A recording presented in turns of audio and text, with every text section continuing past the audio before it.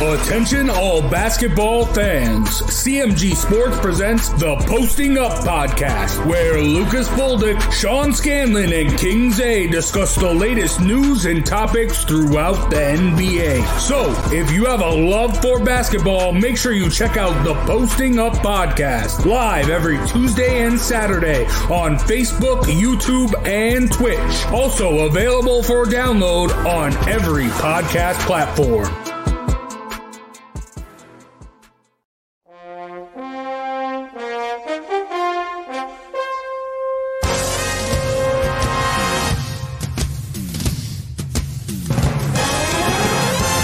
The Giants are running New York like the Times as Danny is dropping all sorts of dimes. Saquon's thighs are ruining defenses' lives and Leonard Williams making opposing QBs feel him. Receivers think it's scary to line up across James Bradbury, and the Giants have a bright future led by Coach Judge, Jury, and Executioner. Tune in to Drawing About the G-Men every Wednesday at 6, live on Facebook, YouTube, and Twitch.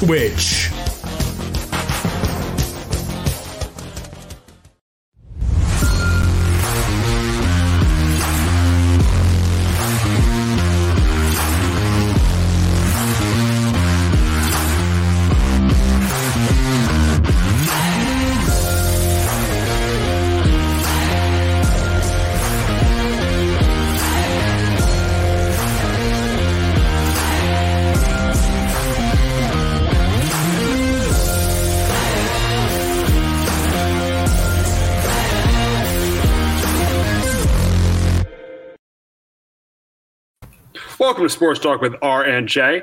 I am Steve Risher, along here with Justin D'Onofrio, and OBJ is free. On Friday, the Browns said they were going to release Odell Beckham. They placed him on waivers on Monday. He cleared waivers. Nobody picked him up, and now he is a free agent, and it's going to be interesting. Yes. Do I think he was the player he used to be? No. Can he be a top receiver on a team anymore? I don't think so, but he definitely can help a contending team. And you're seeing right now the three teams that he's eyeing are the Packers, the Chiefs, and the Saints. And looking at these three teams, I think the best fit for him is the Green Bay Packers. I think it's the Green Bay Packers because, he'll be playing with Aaron Rodgers. He has Devontae Adams on the other side. They got a good running back in Aaron Jones. He doesn't have to be the guy with the Packers. He could be the third option on that offense, and he could really, really help that offense. And if he screws around, if he's disruptive, the Packers will just get rid of him.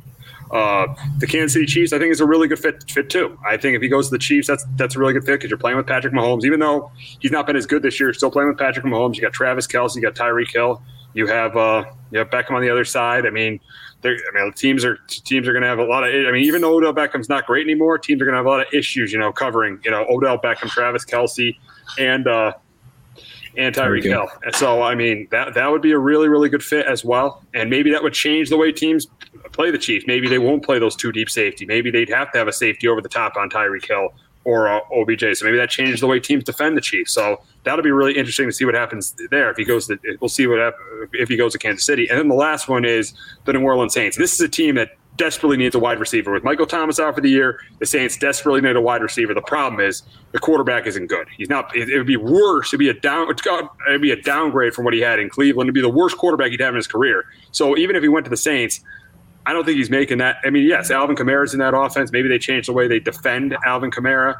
Maybe the offense is a little bit better, but it's still. I don't think he would reach his full potential. Even though he would be easily the second option in that offense, I don't think he would reach his full potential. He played for the Saints because Trevor Siemian is not a good quarterback. So for me, it's three teams: the Packers, the Chiefs, and the Saints. Those are my top three, and I think he fits best with the Packers. Justin, where do you think he fits? What team do you think fits in best? Yeah, I think it's the Packers for me as well. With just the Packers have really just had Adams. Aaron Rodgers want to kind of upgrade that number two. Obviously, Odell's not the same, but he's better than Martez Bentley, Scanlon, or Allen Lazard, and both those two have had kind of some injury concerns over the years, so they haven't been able to stay healthy. So you're able to add a guy like Odell as a number two, kind of keeps Rodgers happy. There's be some two dramas in there with Rodgers and Odell, but Odell can't really, if Odell's kind of not the right behavior, then Green Bay kind of kicks him out. But I think that fits well. He's going to go play for a contender, be the best quarterback that Odell's played for. And, Maybe it'd be good for Odell being a good deep threat too for Aaron Rodgers with that team. I had the Saints as number 2. Right now they lack that quarterback right now. Either Trevor Siemian or Taysom Hill, whoever kind of starts. Probably more Hill. Could he be a deep threat at times with that running attack? Sure. He's from the area, so maybe going back playing for the Saints. I don't know. Maybe he kind of did with his antics. Maybe go away a little bit if he goes back, and Sean Payton's not going to put up with something like that. He's obviously going to be the number 1 receiver with that team right now. It's a team that I know they're 5-3 right now. They're a playoff team. They're probably not a Super Bowl contender, but they're a playoff team. Could have a chance to go play some big games late in this year. So that's my number 2 team. And then number 3, I have the Chiefs as well with Tyreek Hill, Travis Kelce. Travis Kelce hasn't been has not been able to create the separation that we're normally seeing. Tyreek Hill. They're still trying to take the deep threat. Odell maybe, comes in there.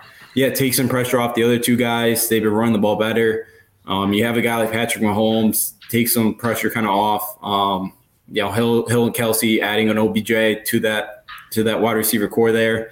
A team that, obviously once again would be the best quarterback that OBJ's kind of been paired up with here.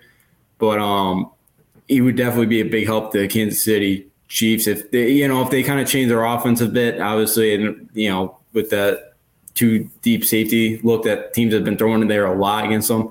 But yeah, I think the Chiefs are number 3 there as well because I think they do need another wide receiver because outside of that, those 2 they really don't have much, and I think OBJ would help out there as a number 2 wide receiver.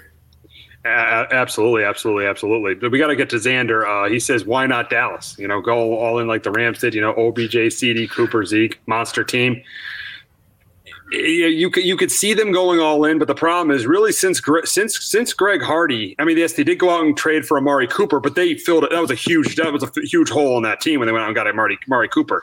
Since Greg Hardy, the Cowboys really, they like to, build from the draft, sign their own guys. They're not a team that really the last, 5 years, the Cowboys just haven't been a team that's, wants to make splashes in free agency or make a splash move like this and get Odell Beckham. I just don't see the Cowboys doing something like that. Jerry Jones, Jerry and Stephen Jones, likes their opinion in the draft to matter. They like to sign their own guy. So yes, it would be a monster team, but I just don't see that happening. I just don't see it happening. Yeah, I don't either. I don't because I think that there's too many guys in that locker room for Odell that he's not going to get the attention he wants to. So I just don't think it would mix well. It would be a monster team. He's absolutely right, but I don't think it would be the greatest fit in the world. And yeah, Jerry Jones kind of likes his opinion.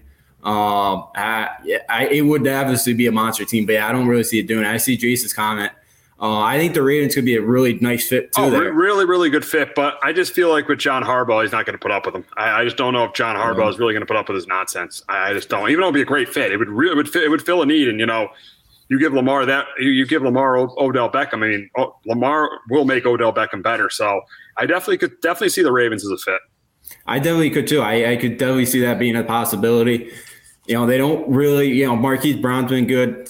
I'm excited to see what Rashad Bateman can do there first round. That's finally kind of healthy. He's played the last few weeks. I like him. But, yeah, I think it's a guy definitely, off of play action, I think could be huge there for Odell Beckham. So, I definitely think the Ravens could be a nice fit. They definitely could use another wide receiver there as they try to, because Lamar's looked better through the air. He looks a lot better throwing the football. So, yeah, I definitely would like that fit too there if he does end up going the Ravens. Yeah, right now Lamar is a top tier quarterback. I don't care what the stats say. This is the best season Lamar has had. I mean, they said he couldn't play from behind. He's brought the Ravens back from behind 3 times this year. So Odell Beckham, yes, he might not be the receiver he used to be, but that would be a really good signing for the Ravens if that happens.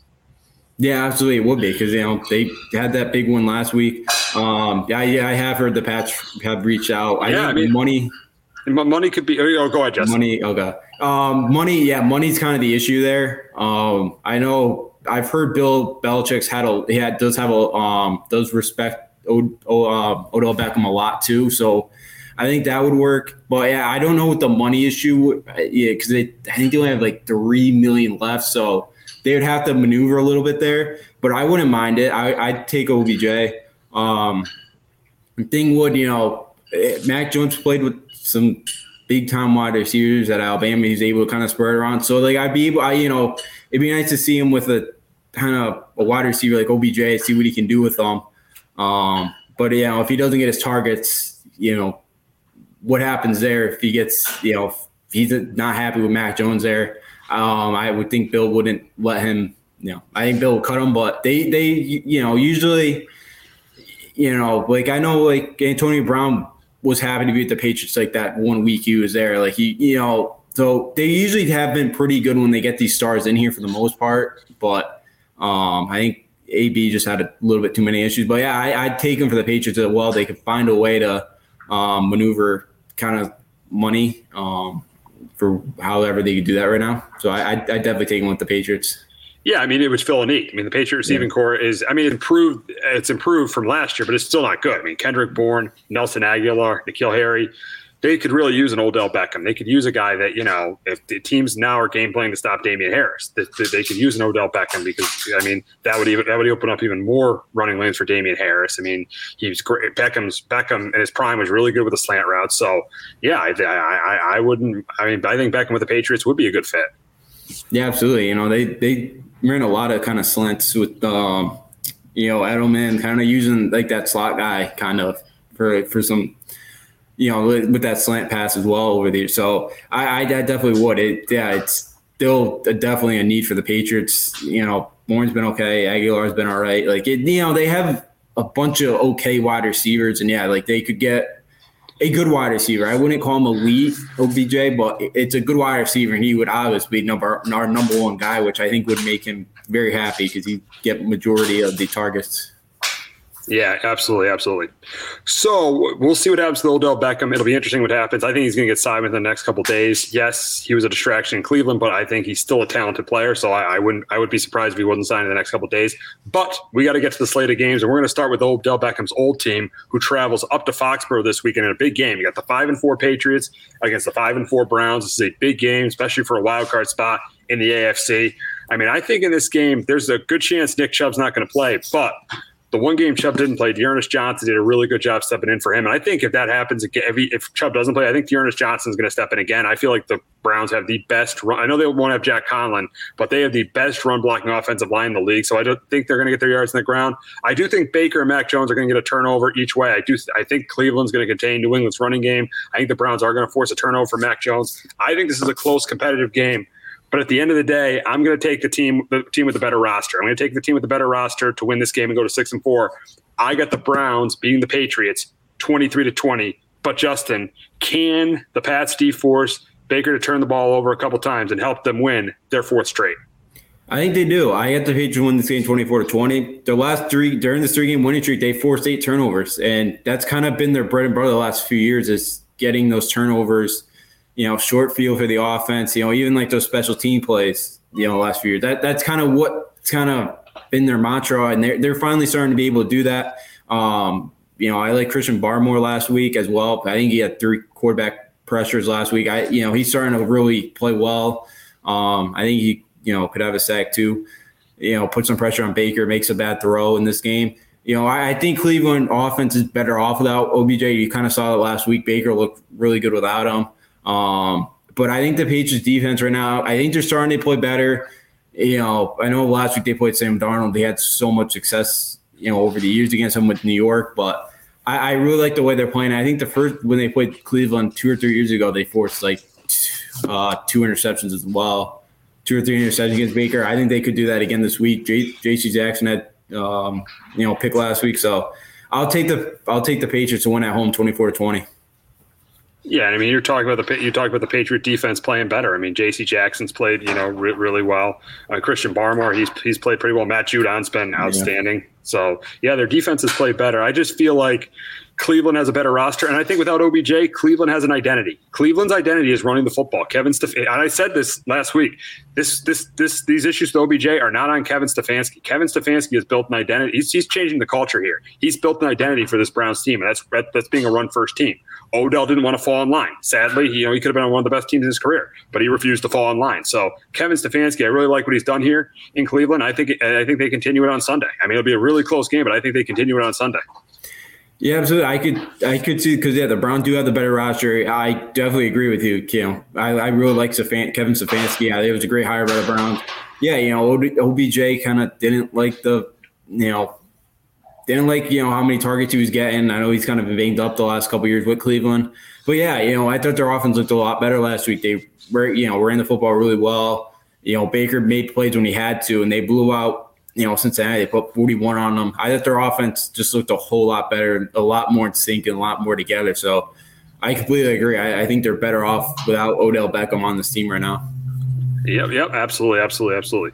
Because we got Xander in the chat, we're going to talk about the Cowboys. We're going to talk about their game this week against the Atlanta Falcons. They look to bounce back from an absolutely pathetic performance last week. And I'm telling you, I said this on the show to the Cowboy fans that, they're upset that they're not compared to the Rams or the Cardinals or the Packers or the Buccaneers. This is why. They had a total no-show last week, and they proved to me that they're clearly the fifth best team in the NFC. I mean, their defense is improved, but the secondary still has issues. Trayvon Diggs is overrated. I see the 7 interceptions, but the Broncos targeted him. He's all that touchdown by Tim Patrick. Trayvon Diggs is overrated. Dak had a really, really poor performance last week, and he's good to have 1 or 2 of those a year. So I mean, I think that the Cowboys, but I do think that with the Cowboys this week, they're a better football team than the Atlanta Falcons. And I do think they're going to bounce back, and they're going to prove that, because I think they're going to do it in the run game, which they didn't get the run game going last week, and that was, I think, a big issue. And we got a comment from Xander. Oh, but the Rams didn't lose to the.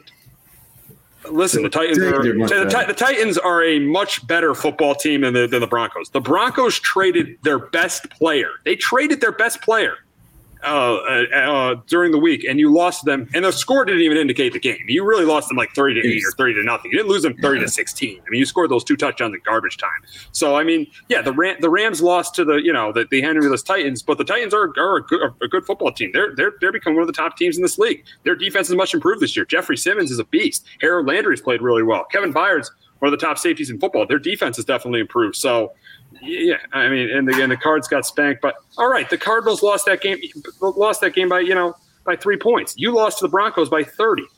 The Cardinals are a better football team than you. They clearly are, in almost every facet of the game. And the Bucs lost to a backward six. That's a divisional game, dude. Okay, it's a divisional game where they lost by 2 points. Brady's had trouble against the Saints. He's 1-3 against the Saints, 0-3 in the regular season. Those losses make sense to me. The Cowboy performance against the Broncos didn't make sense to me. It just didn't make sense to me. But getting back to this game, I feel like they're going to beat the Falcons. They're the better football team. They're going to be able to run the ball with Ezekiel Elliott and Tony Pollard. Xander, now you got to. I'm not making excuses. I'm just seeing what I see, dude. I'm just seeing what I see. They're going to run the ball with Tony Pollard and Ezekiel Elliott. I think Dak Prescott is a big day, and I think on defense they get pressure on Matt Ryan. I think Matt Ryan's had a really good year. Without him, I think the Falcons are a one-win team.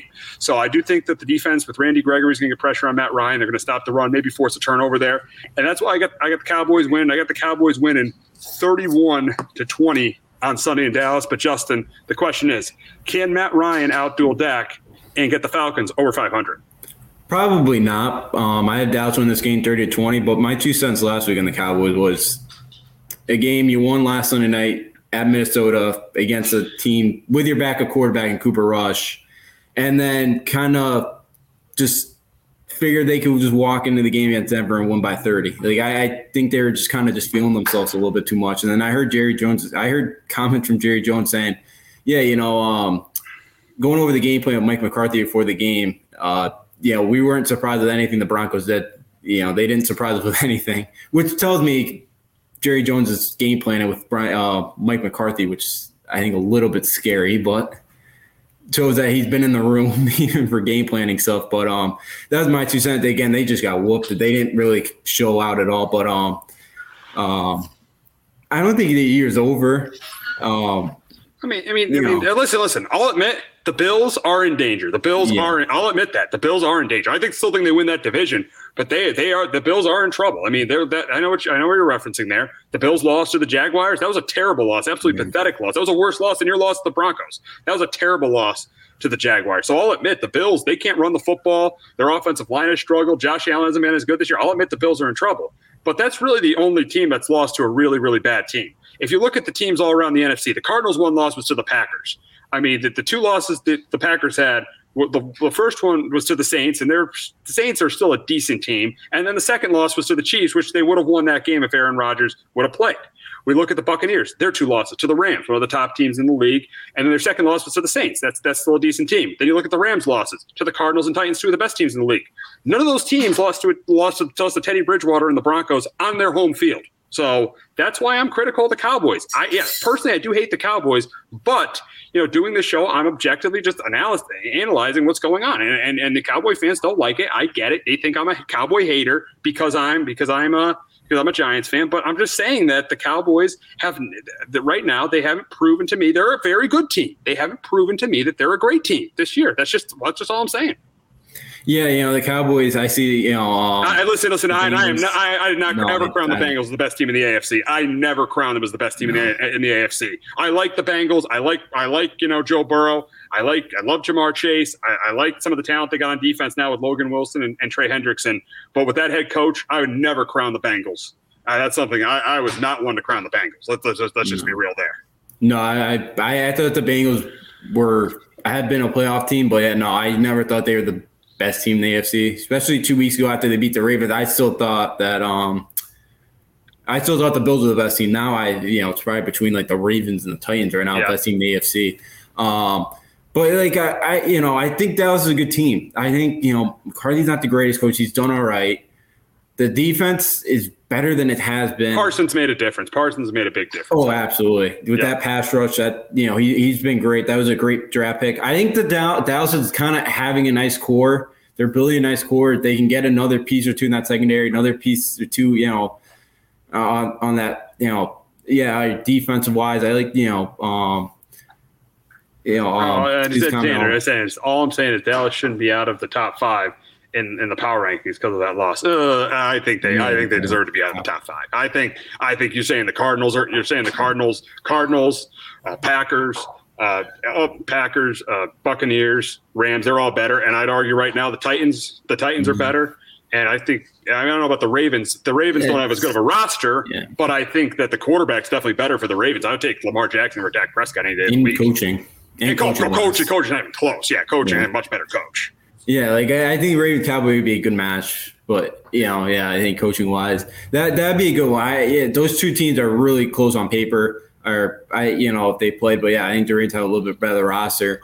I think Cowboys are still the fifth best team in the NFC. Again, I think they could win.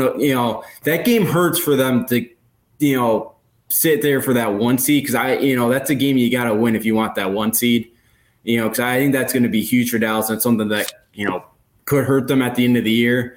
But look, they have the Chiefs coming up. They have the Raiders coming up. I think we're gonna find out. I know they have Arizona, but that's not till week 17, and who knows kind of what's going on by then. But if Dallas can win those two games, because the Raiders, we'll find out a lot about the Raiders this weekend, and I guess even the Chiefs, but. Those are two good teams. I know the Chiefs have been struggling, but Chiefs, that's still, offensively, they have a lot of weapons. So, we'll kind of find out more about the Cowboys. But, this week, I think, Matt Ryan could make some plays against his team. Can they get Kyle Pitts more involved? He still has one touchdown. And Cordell Patterson's been really, really hot right now so far this year. He's been a really nice pickup for the Falcons. But, I see Dallas bouncing back. I don't see Atlanta making too many stops in this game, and they almost blew a 25-point lead last week. So I got to go with Dallas to bounce back this week. I can't see them losing at home again this week. We got to get to the Thursday night game, and the Ravens travel down to Miami to face the Dolphins. And I don't see Tua playing. I don't see Devontae Parker playing. I don't see this being a game.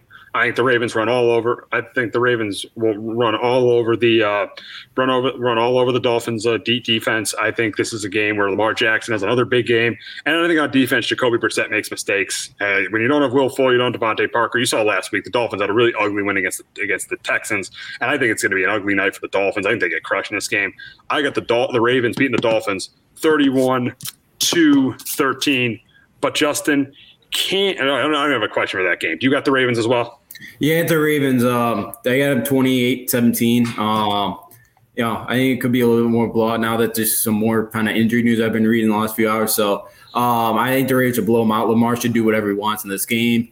And, I don't think the Ravens should have much of a problem. Maybe it's closer. Like Thursday night games are weird, so maybe it's close a little bit early, but I can't see this thing being closer more than a half here. I gotta take the Ravens to this game. I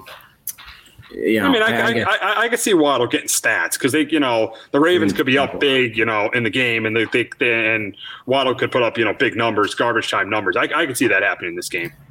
Yeah, I could too. I could see Waddle getting some numbers in this game. Because I think they're going to be behind. Who knows how long they have the ball though for? They're going to have to probably hit some deep plays if the Ravens hold on the ball for. They have a couple big 6-7 minute drives in the second half because they're up by a couple scores. So I got the Ravens win this one big on Thursday. Yeah, so now we're going to go to our best bets, and my best bets this week is, and the game we just talked about, I got the Ravens -7.5 against the Dolphins. I just don't see the Dolphins without Tua and without Parker and without Fuller even coming close to beating the Ravens, who are arguably the best team in the AFC. I got the Browns, another game we just talked about, 1.5 with getting a 1.5 in New England. I just think with the roster that the Browns have, they still have a really good roster. You have a better roster than New England. If I'm getting points in that game, I'm taking the Browns. And then I'm taking the Raiders plus the 2.5. I mean, the Raiders being a road favorite, getting 2.5 points, that's definitely a game you're jumping on. So that's why. And the Kansas City, yes, they've won, but they definitely have not looked impressive. They did not look impressive in their win over the Giants, and they didn't look impressive in their win over the Packers. So I'm taking the Raiders plus 2.5 this Sunday. So, my theory I got this week are the Tampa Bay Buccaneers. I think, Tom Brady has been stewing over that Saints game now for 2 weeks, coming off a bye. Washington secondary is horrific. Tampa has not played well on the road. I get that. I think I don't see Taylor Heinicke being able to keep up.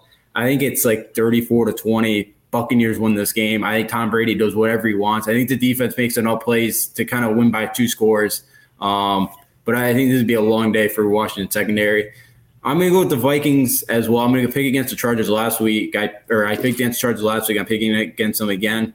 I think this one now, I know there's some news coming out on Dalvin Cook. We'll get to that. We talked about that game.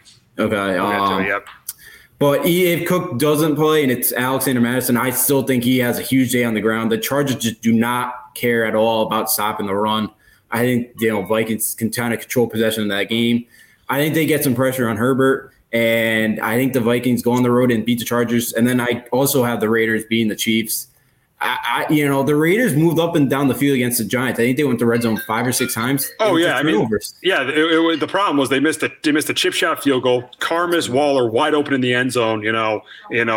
Carmas Waller wide open in the end zone before the half. They one of the other possessions they kicked a field goal. They didn't take advantage of a turnover from Danny Dimes. They kicked another field goal, and then obviously the fumble to lose the game. So they did move the ball up and down the field against the Giants. They just didn't cash in when they had their opportunities. No, they didn't. And I think against a Chiefs defense you could say what they want. They beat the Packers, but they couldn't even cover the Packers at home on Sunday. With Jordan Love and with Jordan Love not playing well. Yeah, he did not play well at all. He did not have much time to do anything at all in that game. But I can't see the Chiefs getting any stops against the Raiders this week. The Raiders should have won both games last year too, and now the Chiefs are drastically worse. I know everything's kind of going on with the Raiders right now past few weeks, but I'll take the Raiders to go at home 27-23. I'll take them to win the game. Yeah, we'll see what happens with our best bets this week. But we got to get back to the slate of games, and we got the Saints traveling to Nashville to face the Titans. And I do think this is going to be a competitive game. I do think without Derrick Henry, last week the Titans defense played really well with the offense. I know they faced a really good Rams defense, but they only scored. I mean, if you don't count, them getting that 2 yard to scoring that having that 2-yard touchdown pass with Ryan Tannehill, they really only scored 14 points on offense. So I do think the Saints defense is going to keep them in the game. But at the end of the day, I'm taking Ryan Tannehill over. I'm taking the Titans passing game over the Saints passing game with Ryan Tannehill, Julio Jones, and A.J. Brown over what the Saints have to offer with Trevor Siemian, Marquez Callaway, and Deontay Harris. I'm taking that the Titans passing game any day of the week. That's why I got them winning 24-17 over. I got the Titans winning 24-17 over the Saints. But Justin, can the Saints defense keep them in the game for them to pull the upset? I think they can, but I think Titans win this game at home 23-20. I expect them to play better defensively. They weren't great. Matt Ryan kind of tore them apart last week. They're going to have to get a couple picks. They're going to have to help out their offense in this game. They got to keep Julio Jones and AJ Brown, in check in this game as well. They got to be able to do that. Get some pressure on Tannehill. I don't think Titans are going to have much success running the ball in this game, so I think they're going to have to be one-dimensional. Saints win this game, and I want to hear the excuses next. Listen, the Saints could potentially win this game, but listen, to me, the Saints are a better team than the Broncos without Von Miller. They're a better football team than the Broncos without Von Miller. So if they win the game, I would say that the Titans lost to a decent team. That's what I would say would happen if the Saints win this game. Yeah, and this gauntlet the Titans have been on too has been nuts. So if they go forward, I don't think it's been the Rams, the Bills, Rams, the Bills the last week, the Colts. They've been in a gauntlet here the last few weeks. So that they could go kind of 5-0 here. So probably the Saints of the last few teams the last few weeks they beat the Bills, Chiefs, Colts, Rams. The Saints are probably the worst one of them all. Well, probably the Chiefs are at the moment with the way they're playing. But the way the Titans have been playing, if they do, depends how they lose. Like if they come out and they don't show up, then I get an issue. But if they lose a tight one, something just didn't bounce their way, then I don't know if I make too many excuses because of the last 4 weeks I've seen from the Titans. I've been very impressed by them. But for this game, and I think the Titans do find a way to win this game. With the Saints offense right now, they don't have much. Simeon or Hill, whoever plays quarterback, I don't think they do enough here against the Titans defense. No, not at all. We got an NFC matchup in Landover, Maryland, as the Buccaneers head up to Landover to face the Washington football team. And I think this game is a blowout. I think Brady's going to be ready after the bye week. I think Fournette's going to get a bunch of yards on the ground. I think Brady's going to throw 2 or 3 touchdown passes. I think the Buccaneers are going to get pressure on Taylor Heineke and force a turnover. I think this game is a total blowout. I got the Bucs being the Washington football team 34-13. But Justin, can Taylor Heineke keep up with Tom Brady like he almost did in the playoffs last year for the Washington football team to get their third win? I don't see it happening. I think Tom Brady in this one, one of my best bets. I have it 34-20. Buccaneers win this game. I think they do whatever they want offensively. Brady, Brady coming off a loss with a bye. The Washington defense will be in for a long day. They should be able to do anything offensively that they want. Taylor Heineke, I think, will make some plays against the secondary that is very poor. They're not going to be able to run the football. So, it's going to be one-dimensional, and they're going to need to be one-dimensional offensively. I think they struggle. I think they do make some plays. They hit some big plays, but I don't think it's enough here to keep up with Tom Brady and the Washington football team. I don't think it's enough, or they don't have enough. They don't have enough in this game to keep up with the Tampa Bay Buccaneers. It's going to be a long day for Washington defense. We got the Jaguars heading to Indianapolis to face the Colts. We got an AFC matchup in Indianapolis. And I think in this game, I think the Colts control this game. They control it on the ground with Jonathan Taylor. I think he has a big game. Carson Wentz has a really good game. Throws a couple touchdown passes. And I do think I think the Colts force a turnover from Trevor Lawrence. I think Lawrence makes a couple of plays, but not enough. And I got the Colts getting to 500, going to 5-5. Beating the Jaguars 31-16. But Justin, can Trevor Lawrence have a big game to help the Jags win their second in a row? I don't think so. I get the Colts win this one 28-17. I'm like, their offense didn't do much at all last week against the Bills. They only scored 9 points. So I don't think they're going to be able to do a lot offensively. The Colts defensively, especially against the run, have been really good. I don't think the Jaguars are going to have a lot of success running the football this week. And I think, the Colts forced a couple of turnovers, help out Carson Wentz. I think he plays well enough. What Jaguars team shows up, I'm like, this is a Jaguars team that couldn't stop Geno Smith 2 weeks ago. So I think it depends what Jag team shows up, and I think it's the team that doesn't play well in this game, and I think they struggled to move the ball against the Colts. I know the Jets put up 30, 34, or 30 on them last week, but the Jets' offense the last few weeks has been playing pretty well. So I really haven't seen this Jags offense so far kind of break out, and I don't think it will this week. we got the Lions heading to Pittsburgh to face the Steelers, and Lions at 0-8. I just don't see them competing in this game. I feel like Pittsburgh's going to get pressure on Jared Goff. They're going to make life difficult for him. I think Najee Harris is a big day on the ground. Big Ben throws a couple touchdown passes. This game is suited for Pittsburgh to win and win big. That's why I got the Steelers beating the Lions 27-10. But Justin, can Dan Campbell have his team ready after the bye week for them to get their first win? No, I don't see it happening. I got the Steelers win this game 23-10. I don't think they have much success offensively. I know their offensive line played pretty well, but I think TJ Watt gets another sack or two in this game. I don't think they're able to run the football at all in this game. I don't think they do much offensively. The Bears had some big plays against them last week. I just don't see the Lions having that big play threat out there that they can hit a big player or two to kind of get some points. I just don't see it happening. I think their defense could play okay. I'm like, they're going to play hard. They just don't have a lot of talent. I see Najee Harris having a big game on the ground, and Big Ben.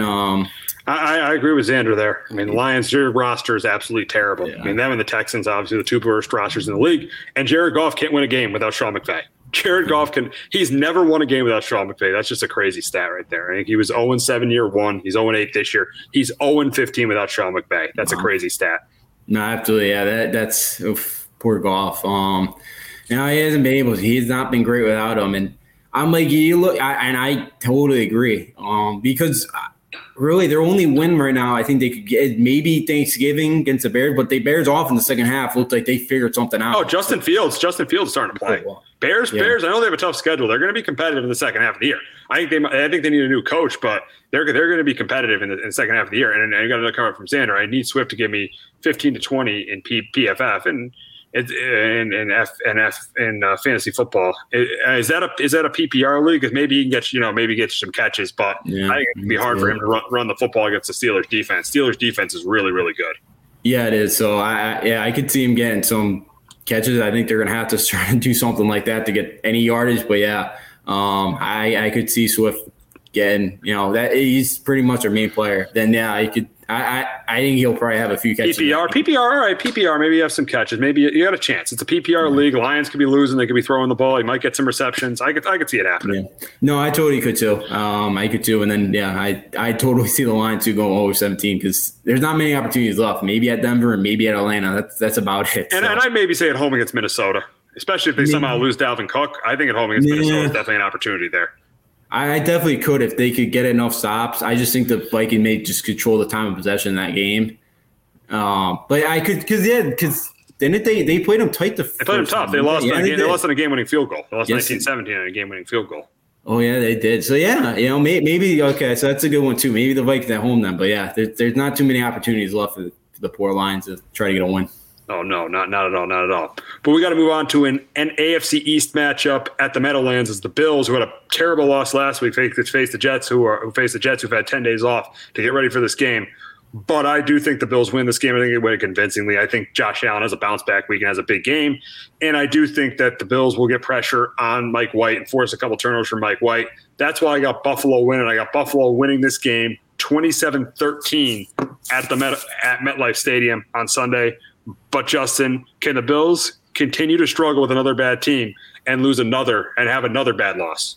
I think they have to win this one. I got the Bills 27-17. The last 3 weeks, the Jets are giving up 43 points a game. That's terrible. Terrible. Especially in the NFL. It's amazing that team has 2 wins for how bad this roster is. Robert Saleh is not the problem. I know they get off the bad starts, but Robert Saleh is not the problem. This roster is – this is a bottom 3 roster in the league.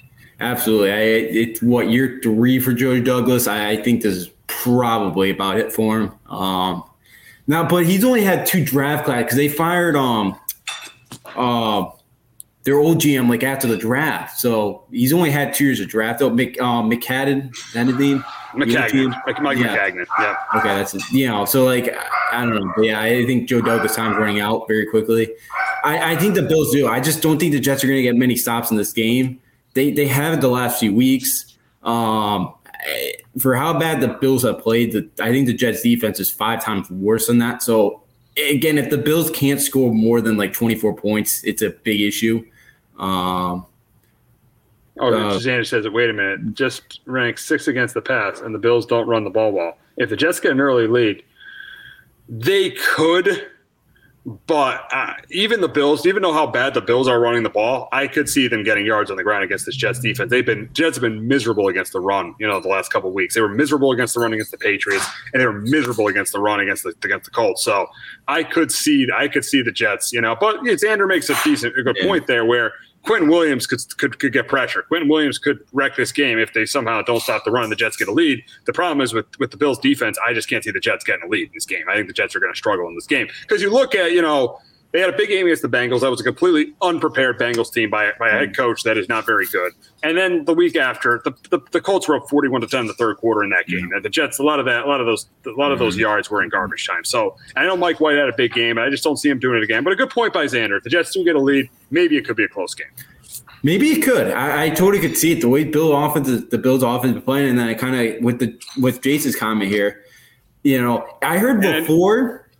Now, Zach Wilson, I heard, wants Mike LaFleur on the sidelines with him. So since Wilson's been out, he's been in the press box. So I don't know if it's just one of those things where LaFleur just sees the defense better in the play calling, because the play calling looks a whole lot better. And I heard, too, from, I think it was Salah saying, Wilson's just not great at throwing the ball short right now. And it's been so it's one of the things where I think it's kind of game planning and scheming right now. And I do think it's an issue with Wilson because if he can't hit a short pass, Elijah Moore's a good deep threat, but this league, if you can't hit short passes, you're in trouble. And I think the thing is, I think Zach Wilson right now is probably the worst of the rookie quarterbacks. Mac Jones has played pretty well. You've seen growth from Justin Fields. You've seen Trevor Lawrence have some moments. We haven't seen Trey Lance get on the field yet, but I think Zach Wilson could potentially be a bust. I know the Jets probably made the right move getting rid of Sam Darnold because he's been terrible the last couple of weeks, but Zach Wilson may end up being a bust. This could be a big mistake where, they could have drafted, a Justin Fields. They could have taken a Justin Fields at that spot, This could definitely be a mistake by the Jets. No, absolutely. It really starting to kind of look like it. I know it's very early and he's only played in a handful of games. But, yeah, he's like, though, and I know, we haven't seen a few weeks, but we haven't seen, development from him yet. I know that offensive line's not great either, but, again, Mike White, Josh Johnson kind of had some success the last couple of weeks without him. It could be, before, I want to see what happens if he goes out there when Zach gets back and LaFleur's in the press box and see how it goes. Maybe we see a change, but if he can't hit short passes, he's in trouble because the Jets don't really have the offensive line where he can have 3-4 seconds to let his receivers run deep. They don't have that right now. So, I think right now the Jets could be in some trouble because Wilson right now, has not looked great. And, he put up a lot of stats last year at BYU, but, is he like a Mitch Trubisky where Mitch Trubisky's finally in North Carolina? He put up a ton of he was like a one-year wonder, type thing with Wilson. It's early still, but it's starting to kind of trend towards that direction right now. Unfortunately, the Jets, again, maybe, did not pick the right guy here for their franchise quarterback. Yeah, it's looking that way so far. But we got to get to the 4:00 games, and we're probably going to get Russell Wilson against Aaron Rodgers in a big matchup in Green Bay. And Seahawks need this game to stay in the playoff race. Russell Wilson will be back this week against the Packers, but I do think the weather's not great in Green Bay, and I think that plays a factor in the game. So that's why I'm going to take the better quarterback, and that's why I'm going to take the Packers here. I feel like Aaron Rodgers. I know he's not going to be with the team until Saturday, but he's on the phone talking to Matt LaFleur. He's probably talking to those receivers. He's getting ready, and I have no doubt in my mind he's going to be ready to play this game and ready to win this game. That's why I got the Packers beating the Seahawks 27-20 Sunday afternoon in Green Bay. But can Wilson lead the Seahawks to an upset win at Lambeau? It's going to be very difficult. I get the Packers win this game 28-20. The Packers have been really good defensively. They kept their team in it last week. They played really well against Arizona 2 weeks ago. They're top 5 in total defense. They're ranked number 7 against the pass. I think they're ranked right around the top. They've been pretty good against the run too. And it'll be the first game back for Russell Wilson as well, in about a month. So we'll see how he feels. And he's going to have to make some plays with his legs too, because I don't see the Seattle offensive line helping him out very much. And I don't think he's going to have a lot of time to throw the football, which I think is going to be problematic in this game as well for him. I see the Packers getting a couple of sacks on him. does he have time to be able to hit like a DK Metcalf or a Tyler Lockett down the field? I don't know if he's going to be able to in this game. And I think the Packers win this thing 28-20. I think the Seahawks keep it close, but I don't think there's any way, or there's a way. I just think it's to be very tough right now for the Seahawks to go into Lambeau Field and knock off Aaron Rodgers. Coming off a loss last week, I don't see it happening. Yeah, absolutely. But we got an interconference matchup in Denver as the 3-5 Eagles face the 5-4 Broncos, and I think this is going to be a close competitive game. But I hate to do this. I hate the Eagles, but I'm going to go with the upset here. I think that the Eagles have found a little bit of an identity over the last couple of weeks running the football with Jordan Howard and Boston Scott. I think they do that in this game. I think they force a turnover from Teddy. I think they get up early. They force a turnover from Teddy. They get pressure on Bridgewater. They force a turnover from Bridgewater. And I think in a close competitive game, and I got to pick an upset this week, I'm going to go with the Eagles to go into Denver and beat the Broncos 24-20. But Justin, the question is, can the Broncos sweep the NFC East? I think it's possible. I get the Broncos win this game 21-16. Their defense looked a whole lot better last week, without Von Miller. They played real well. And as we mentioned, when we're talking Cowboys, they were up 30-0. And to shut down that team for, 3 quarters is really, really impressive. I think Teddy makes enough plays in this game to be able to win it. And I think their defense comes up with a big stop. I think they, have some success against the Phillies or against the Eagles defense in this game. I think it's kind of one of those, especially against the run. The Eagles are 20th in the league right now, stopping the run. Chiefs are 3-0 against the NFC so far. Oh, not a good sign for the Cowboys in Week 11, right there, Xander. 3-0 against the NFC so far. We'll see what happens there, but yeah, I think this is going to be a close competitive game, and this game can go either way. I'm just going with the upset. I'm going with the Eagles. I could see it. The Eagles burned me last week, so I'm not very happy with them right now, but I could see the Eagles winning this game. Just because, Denver, who knows? But I think this is one of the games where Teddy plays well enough to just get him over the hump in this game. And I don't see the Eagles having much time offense. I see Jalen Hurts in this game kind of running for his life. I don't know how much time he's going to have in the pocket to throw the football. Yeah, we'll see what happens there. But we got an NFC matchup in Arizona as the Panthers, who are going to be without Sam Darnold, face the Cardinals. And if Kyler Murray and DeAndre Hopkins play, I think this is going to be a blowout. I think they're going to completely blow out the Panthers. The P.J. Walker starting. P.J. Walker Sam Darnold hasn't been good. This is a downgrade. P.J. Walker's a downgrade. I think he really struggles, turns the ball over a couple of times. I think the Cardinals are able to have success on the ground with James Conner. I think that Kyler Murray, if he plays, and DeAndre Hopkins has a big game, I think this is a blowout. I'm going 30-13 Cardinals over the Panthers, and I can't believe Matt Rule's comments after the game on Sunday, calling out Sam Darnold after he pretty much played the game with a bad shoulder, and now he's going to be out for several weeks. I can't believe Matt Rule made those comments, and I think he should be fired. Yeah, those weren't the brightest. I'm surprised that they kind of didn't know something, or he didn't know at the time. He wasn't great. He hasn't been great at the Patriots in his career, but yeah, that's a bad look for a coach to kind of say that. It's not a good look. I don't know if he should be fired. It definitely should be fined, or and like if he for something. Don't tell Xander. He said that Sam Darnold's got to stop making those mistakes. Well, you put the guy on the field when he wasn't 100%. You should take ownership for that. That's my problem. Yeah, Sam Darnold made some stupid mistakes, but you put that – and I know I've been a Sam Darnold defender for a while, but you put that guy in the field when he was a game-time decision. You're the coach that put him on the field. You got to take accountability for that. Yeah. But, the thing is it's a 50% Sam Darnold better than – or is P.J. Walker better than a 50% Sam Darnold? I don't think P.J. Walker's good, but I think he's better than a 50% Sam Darnold, to be honest. That shows you Sam Darnold's not that good. But still. You put Sam Darnold in a position not to succeed, and now he's out for weeks. So I know Sam Darnold didn't play well at all, but you can't make those comments after the game if you want to be a successful NFL head coach. No, you can't. 'Cause, players will turn on you very quickly. That's not, I'm like, it's one thing to try to motivate college guys by saying stuff like that. Not when they're injured, but, any professional, they'll kind of, they'll turn their back on you very quickly. So, I don't think it's a very good look.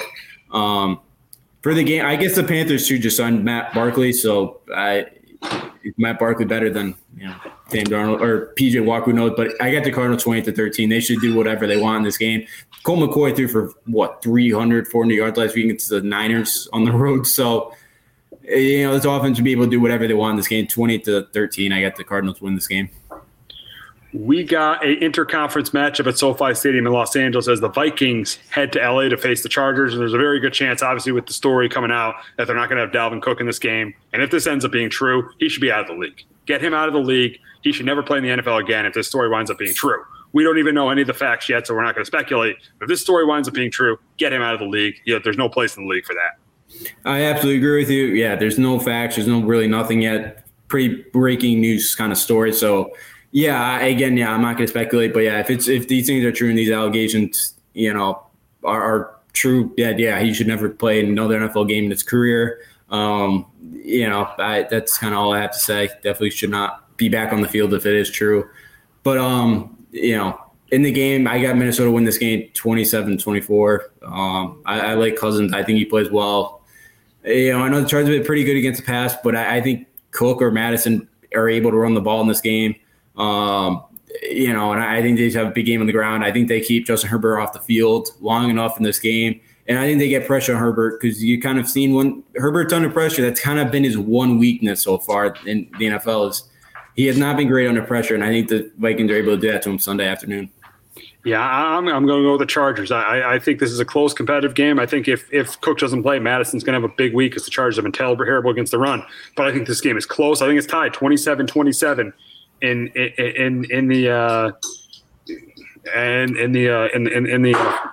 fourth quarter. And I do think that that Justin Herbert makes a huge play in the game, and I think that the Chargers win it 30-27. And Xander just said, you guys know what the police report is. I didn't see that. It's out. So they say Cook will be fine. We'll see. We're not going to speculate. It's an ongoing investigation. We're not going to discuss that. All we got to know is what we know at this point, and we're not going to speculate on the situation right now. Yeah, absolutely. I've not read that. I will have to read it when we're wrapped up here today with our show. So I have to read it. But who knows? But I don't really want to speculate yet. If anything's true or not so far, I think it's kind of for me. I just haven't read it yet, so I can't really tell or say if what's going on with that story right now. Yeah, absolutely. So we're going to move on to an AFC West matchup in Las Vegas as the Raiders face the Chiefs, and I think this is going to be a really close, competitive game. But I think that the Chiefs are not. I think the Raiders are going to do like every team has done: play their safeties deep, give the Chiefs the running game. I do think the Chiefs move the ball, but I don't. I think the Raiders tighten up when they get in there. They get a touchdown. They kick field goals while the Raiders get touchdowns. I feel like the Raiders, Josh Jacobs will have a good game, and Josh Jacobs and Kenyon Drake will have a good game on the ground. And I got the Raiders winning this game. I got the Raiders going to 6-3. They bounced back from last week. I got them winning this game. I got them beating the Chiefs 28-20. But Justin, can the Chiefs offense get back on track for them to get their third straight win? I think they score some points, but I don't think it's enough here to stop Vegas. And I get the Raiders win this game 27-23. I think the Chiefs do have, with Darren Williams, I think they do get a running game going. I like Gus Bradley as a defense coordinator with the Raiders. So, I think they it's a copycat league. So I think they do the same thing every other team has done against the Chiefs this year with the two deep safeties. We'll see if the Chiefs kind of take what the defense gives them. They really haven't so far this year, but I just don't know how the Chiefs slow down the Raiders in this game. They should have won twice. I think it said this when we're talking about the bets. The Raiders should have won this game twice last year. And I think they win this one as well. I can't see the Chiefs I see the Chiefs scoring points. They scored 13 points last week. They weren't great against the Giants. They weren't great last week. I can't see them doing a miraculous kind of change over a week. I just don't think it's happening right now. So I got to take the Raiders at home. Final game of week 10 as the Rams travel to Santa Clara to face the and we got comment from Xander. Raiders just lost Arnett. Arnett has really struggled. Yeah, Arnett's really I mean, that's not that huge of a loss. The Raiders just lost their top corner, so I don't know if they can stop. The Kansas City offense just hasn't been. I mean, they just haven't been explosive. I think something's wrong with Mahomes. I think he might be hurt. I think something's wrong with Mahomes. I just think this Kansas City offense just hasn't been explosive. They just don't look the same. No. Well, I was listening to Dan Orlovsky. He said he's got the worst mechanics he's ever seen from a starting quarterback, which he does play like he's like playing shortstop in baseball with like some of the throws he makes. Like it does, like he doesn't look like his mechanics are great. I don't know if that's part of the issue and it's just starting to catch up to him, but it's a copycat league, and I think teams have kind of figured him out. I don't know. I have heard somebody say too, like, it could be that turf toe he's not recovered from. Who knows? I think it is. I think it's the turf toe he hasn't recovered from. I really do. I think his play has really been affected. I've seen him under pressure. He made that great play under pressure last week when the game was on the line, but I've seen him at times just not the same quarterback under pressure. So I do think the turf toe is still bothering him. No, you could have a point there. You definitely could, yeah, because he really hasn't. He's kind of struggled. And I think I've said this too. Like he had 20 dropped interceptions last year. Like, he got lucky a lot last year, and I do wonder if that luck – to a point, is kind of starting to flip a little bit with some of these picks. I still think he leads the league in interceptions, which is crazy. But yeah, I could totally see the turf toe being that issue still, because really since the Super Bowl they have not done anything besides the one game really against the Browns that week 1. But they didn't look good that first half. They looked great in the second half. Really, since then, they haven't done anything offensively much. I mean, they had a couple of good games. They had that really good game against the Eagles. They put up 35 against the Ravens. I mean, the offense was good in the beginning of the season. It's just been recently the offense has just not been that good at all.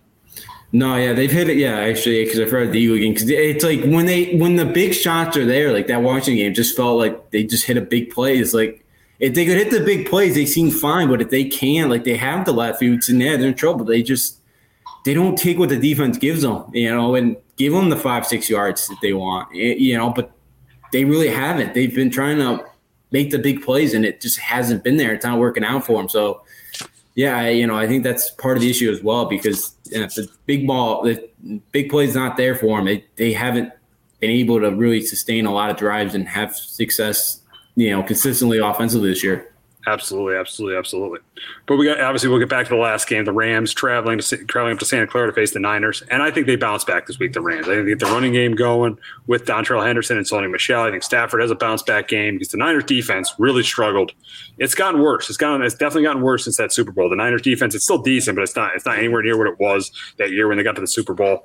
I think that with McGlinchey out, I think the Rams get pressure on Jimmy Garoppolo, and I'm going to make a bold statement.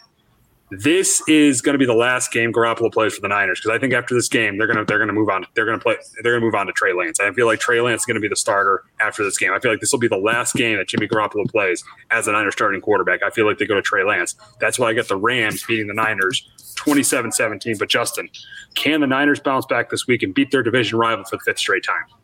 I can't see it 24-17. Actually Jace's. They've lost 12 out of their 13 at home. Yeah, they have not been good. That's crazy. I mean, 2 of those games they played in Arizona. They played Arizona last year, but still, they've lost a bunch of home games. Yeah. Yeah, I think it's like 8 straight. It's like 12 out of 13, 8 straight. But yeah, they've been horrible at home. They haven't won since October 19th of 2020, I think. So I think it was against the Rams, or that Sunday night game against the Rams. Yeah, it was. So maybe the Rams do the trick here for them. But yeah, I think it's interesting about Garoppolo. I could definitely see, because they're pretty much out of the playoff. I get mathematically they're not out of the playoff contention, but they pretty much would be. So I could totally see it. Try to see what you got in Trey Lance, and move on to the future. I could totally see it moving to Trey Lance next weekend. But yeah, I got in this game the Rams 24-17. I just can't. I thought Jimmy G played well last week. I thought he was all right. But he's a quarterback that he needs the roster to be good around him. Just like in 2019, he needed a really good defense. He had Emmanuel Sanders as a number 2. They've never really replaced that. The problem with the Niners is they haven't replaced DeForest Buckner. They haven't replaced Emmanuel Sanders. They haven't replaced Richard Sherman. They just have never replaced those players, those pieces, and that's why the Niners are the team that they are. Garoppolo needs those pieces around him to have success, and he doesn't, and that's why he's not having success. Yeah, absolutely. Absolutely, they haven't, because I'm like, since Sherman's been gone, like they had 1 interception this year. They had 2 or 3 last year. Like their secondary has not been able to force any interceptions. They've only had 5 takeaways this year. Their defense just has not been the same. That's actually a good point, because I was thinking more like, my thought too was like, is it just still just like a Super Bowl hangover from 2 years ago? Yeah, that's no excuse. I know the team that loses the Super Bowl. We see this with the Chiefs this year, the Niners last year, and the Rams the year before. We see the team that loses the Super Bowl outside of the Patriots. We see the team that, even in that year too, the Patriots weren't great in the regular season. But yes, a lot of times the team that loses the Super Bowl isn't as great the next year. It's an emotional loss. It's tough to emotionally come back from that. I understand it, but this is the second year now. It's fair to question their program right now. No, absolutely. I know 2 years, it's very rare still to have that Super Bowl hangover. But yeah, it's just like they've kind of just stalled out. And I know injuries last year were a huge factor. I know it's played a little part of it this year. It hasn't been as many, but yeah, it just, they haven't, as you mentioned, they haven't been able to replace those pieces. 2 years, it has been 2 years, but it just hasn't it just hasn't, they just haven't played well at all. And Jimmy G needs a lot around them, and they just don't have that right now. That defense 2 years ago was, tremendous. And it was, they gave up less than 20 points a game, somewhere around there. That defense was phenomenal, and they were able to kind of just manage the game. And they're not able to do that. Colt McCoy looked like his Texas days Sunday because he did anything he wanted against that defense, and that was stunning last week. Yeah, I mean, it's very rare when you see Colt McCoy have a game like that. And that just shows you that the Niners are in trouble. But we'll wrap up our NFL talk. But the College Football Playoff Committee, they just can't get it right. Before we talk about that, we got a promo from Clovercrest Media. Do you have a 401k and some savings for future retirement that you don't even know if it's enough to live off of? How much is enough? And how often do you think about it? The team at JPEX Financial Group can help set your mind at ease. We specialize in creating strategies, doing the planning and managing of your financial, educational, and investment needs. We help clients pursue their investment goals with sound financial strategies. You deserve a personal, tailored plan. Lasting, meaningful, and open relationships are the foundation of our practice.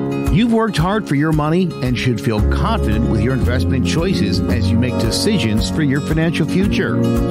Your goals are our goals. We are dedicated to your needs and hopes for your future. Visit our website or give us a call at 860-430-5397.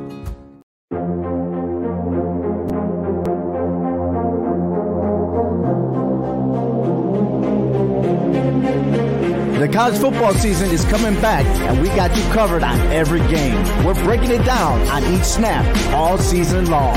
Catch us every week starting on August 4th. Joe McGuire, Sean Scanlon, Jace Garcia, and yours truly, Obi Muniz, giving you the highlights, predictions, and current rankings. Visit our website at hhwshow.com and subscribe to our YouTube channel. It's All Four Downs, part of the CMG Sports Podcast Network. That is All Four Downs. Join them every Thursday and after the college football rankings every Tuesday. Jace, Sean, Ovi, and Joe, they'll be breaking down, college football. But I mean, last night we had the second installment of the college football playoff rankings, and you thought this would be the week the committee would get it right. Watching this, you thought, Texas A&M at 11. I'm going to go from 11 on because after that, everybody past 11 doesn't have a chance. So Texas A&M at 11. I get it. Going from 14 to 11, they beat Auburn last week. Makes sense. Oklahoma State at 10.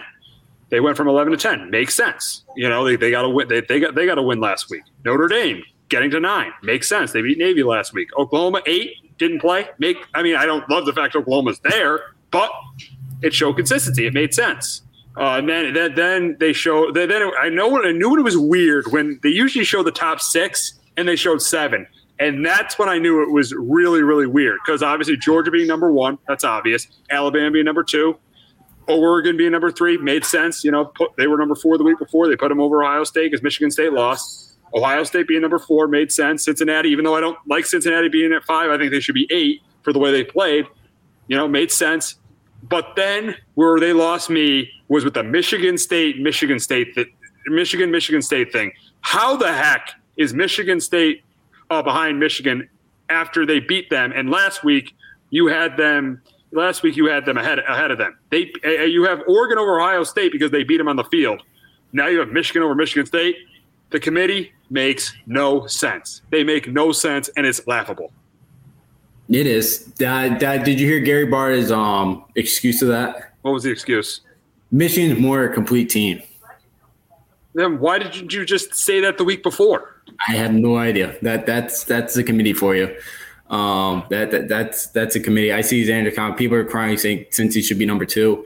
Oh, no way. I would have, honestly, I don't mind the committee having them at 5, but I would have them at 8. The way Cincy's played, I would have them at 8. I'd have them behind Michigan and Michigan State. They play in the American Conference, dude. Come on now. Alabama struggled at LSU. Oregon struggled yet again. But LSU's an SEC team. So LSU is not very good this year. But it was Cincinnati struggling to last week. They struggled against Tulsa. They were like 3-5.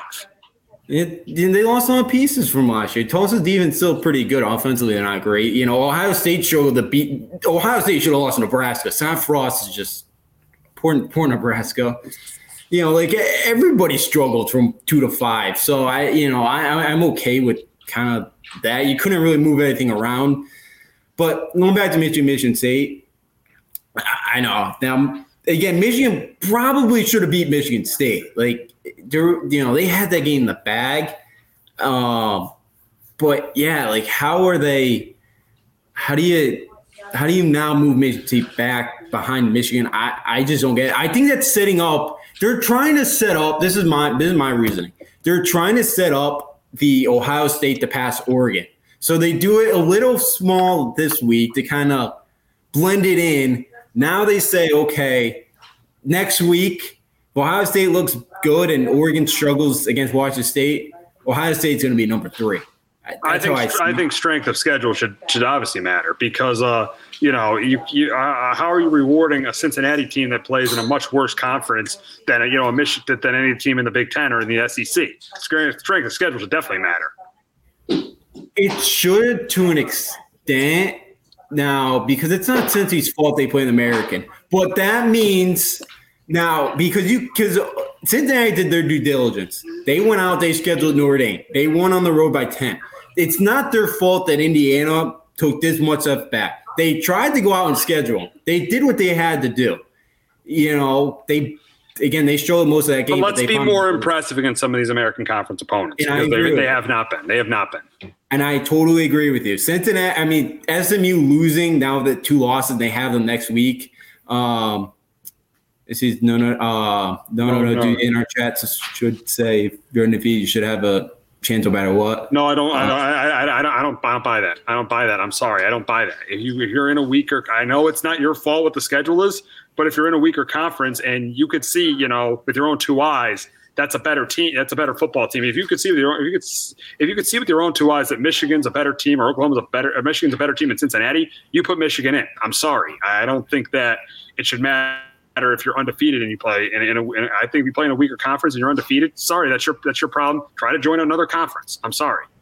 I think now. Because I know you don't like these smaller. I know you're one of the Power 5 guys. I'm a Power 5 guy, yes, and you're a small conference guy. Yes. I love my group of 5 guys, mid majors, but they should have a chance. Now they have to stomp on South Florida. South Florida stinks. They are one of the worst teams in the country. Friday, it's Friday night. It's national TV. You better blow them out. Then you have SMU.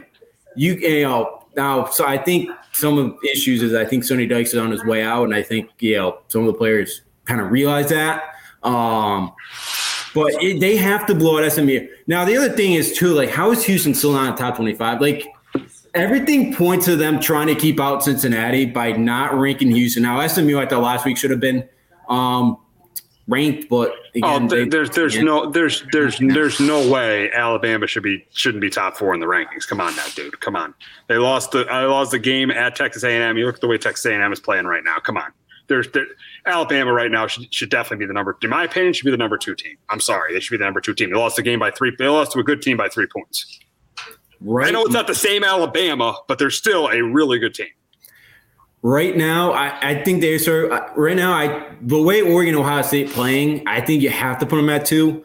I thought last week, okay, Michigan State took care of business. They should have probably put Michigan State 2, but they put Alabama there. But Alabama has not been good the last few weeks. Again, I think there's a lot of issues. They're playing in the toughest conference in college football. They're playing really good teams. I mean, LSU has talent. They're 4-5, but they're not terrible. I mean, it's not like they're going out there playing Tulsa and just playing. They had 9 rushing yards against a defense that's giving up 200 yards a game. I'll give you that one.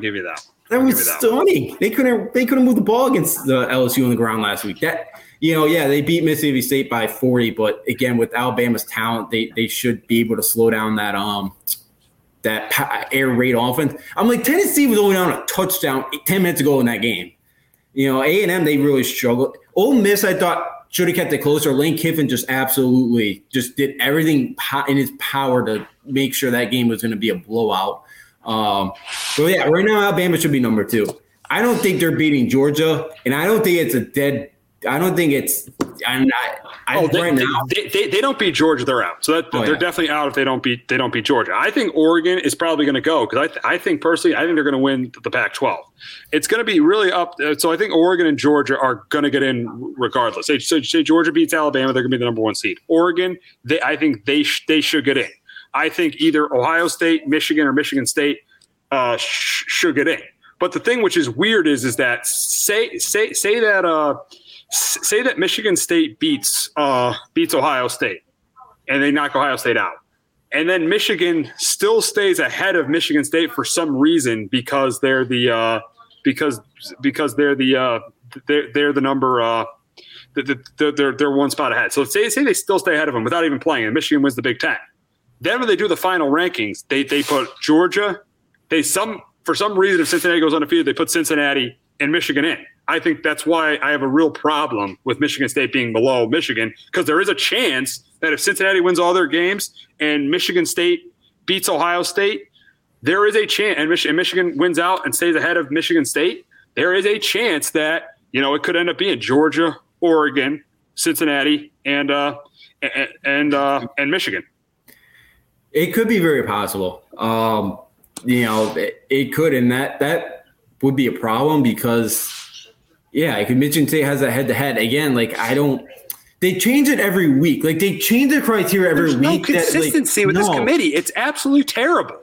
Yeah, and that's why I'm I don't that's why I can't stand it. I just rather go back to BCS formula. Because again, it would make, I think, because I'm if Oregon does get jumped by Ohio State here, why would I want, why am I, if I'm a big team, Power 5 team, why would I want to schedule an Alabama? Why would I want to schedule a Georgia? They're just going to pass me anyways. I'm just going to get passed by one of these teams if I beat them or not. Yeah, exactly. Why do you skip? Why would I schedule these games? So, head to head should really matter, and it seems because I know Purdue jumps all the way to 19. Yeah, it was a great win against Michigan State, but to 19th they have 3 losses here. Again, there's no consistency ever. So head to head matters in the back of the poll.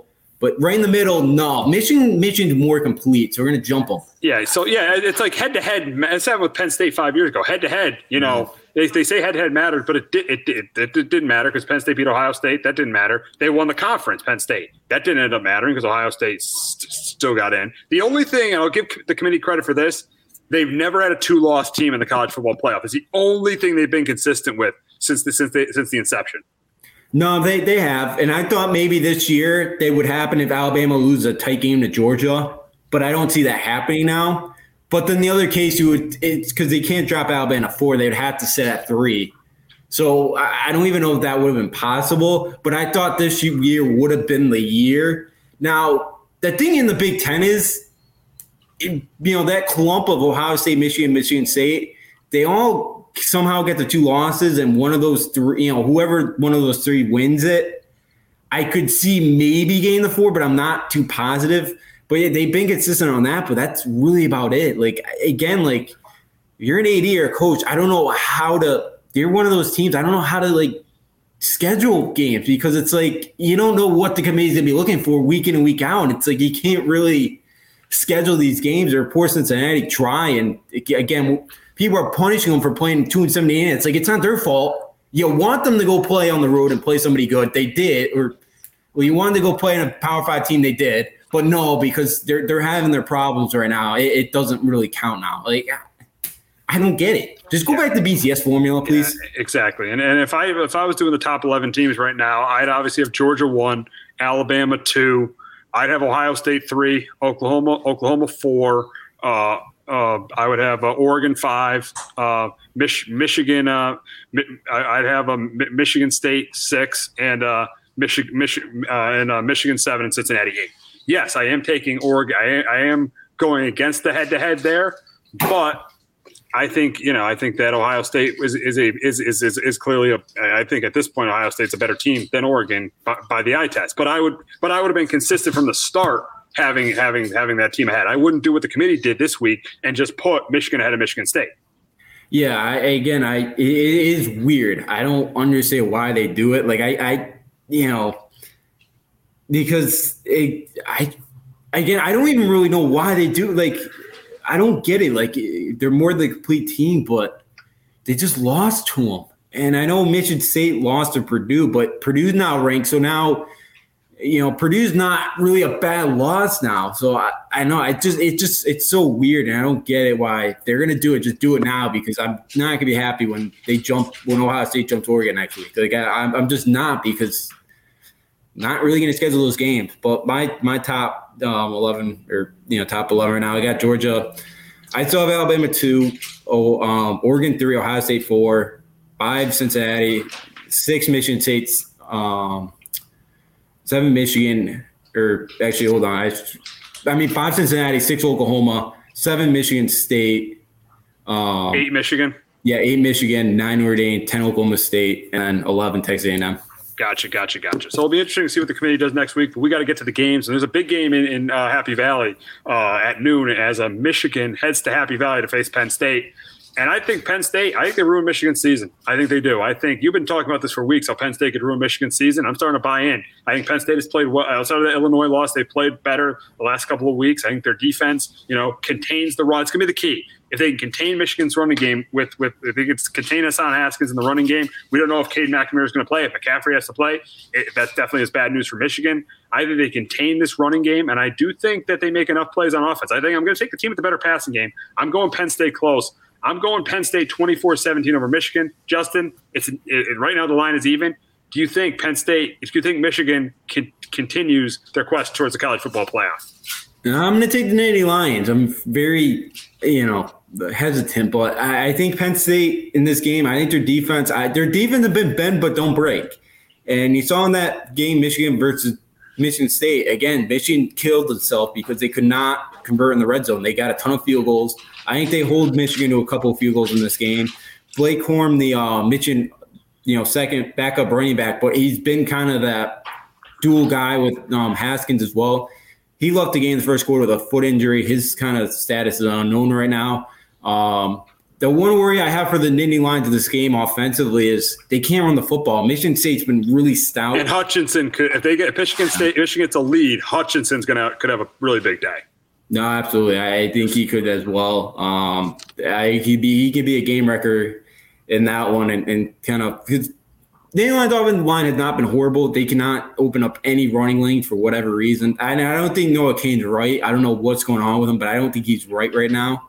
And then Michigan too, they have not a lot of passing touchdowns since October 9th. Like, they've been great. Like, that's what worries me. Like, I think Penn State's going to have to – Noah Cain's going to have to kind of get going on the ground a little bit.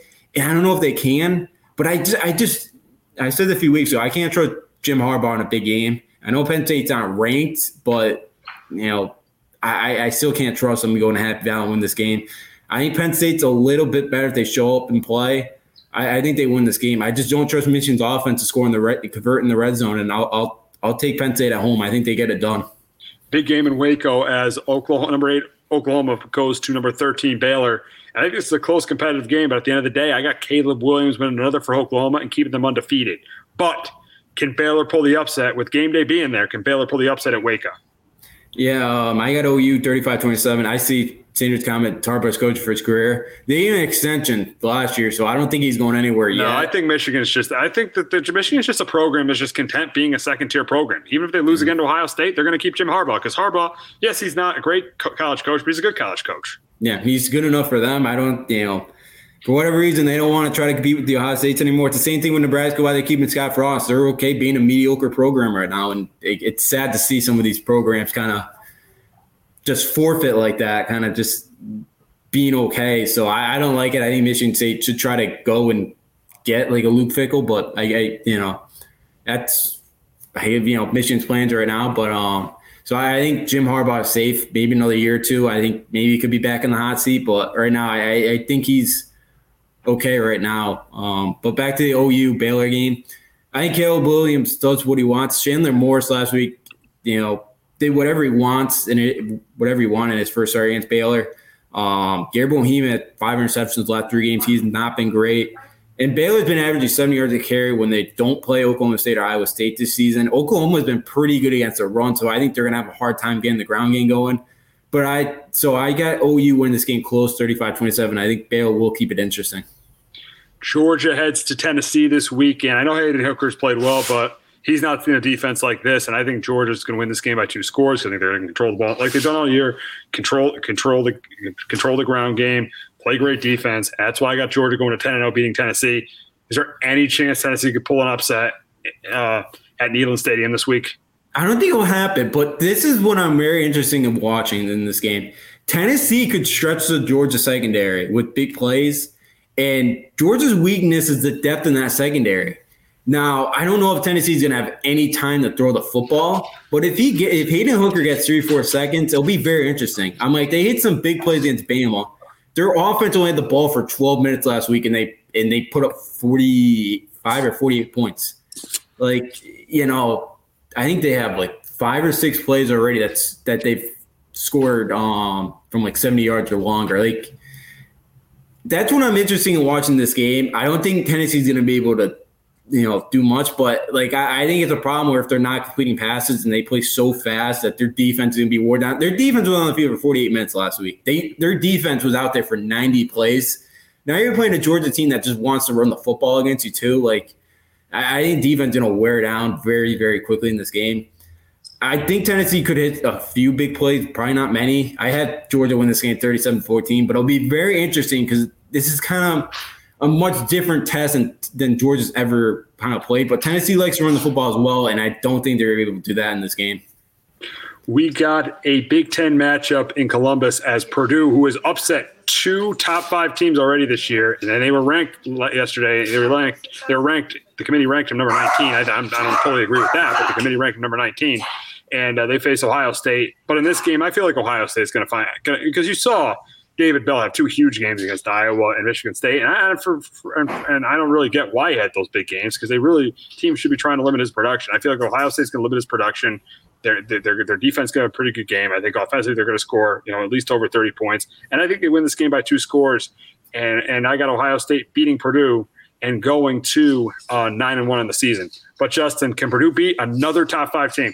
It's going to be a tough one. They've done it before. They've knocked out the Buckeyes. I don't see it this time happening. I remember that game, yeah. Yeah, that was they smacked them around. That was, 50? Did they put a 50 on them? 55. I think so, yeah. 55. That was Dwayne Haskins' year, yeah. Yeah, they smoked them. That was bad. But I don't think they will do that this time. I got Ohio State win this game 38-21. Very possibly could be a trap game. Ohio State at Michigan State and Michigan the last 2 weeks. You could be looking ahead to them, maybe, but yeah, they gotta. I don't know why nobody really tried to double team David Bell. The 2 big wins that they have this year, he's gone for over 200. Ohio State secondary is not great. I think they're starting to play a little bit better. I think as the season's gone on, I think you can make a couple big plays. Aiden O'Connor, I think, going to be able to put up some points against the secondary. They're just one dimensional, and I don't think that's going to work for 60 minutes against the Buckeyes. Because I think you got to run the ball to beat these guys like Oregon did. But I think their offense kind of gets going. Their offense looks better this week, and I think the Buckeyes win this game 30-21.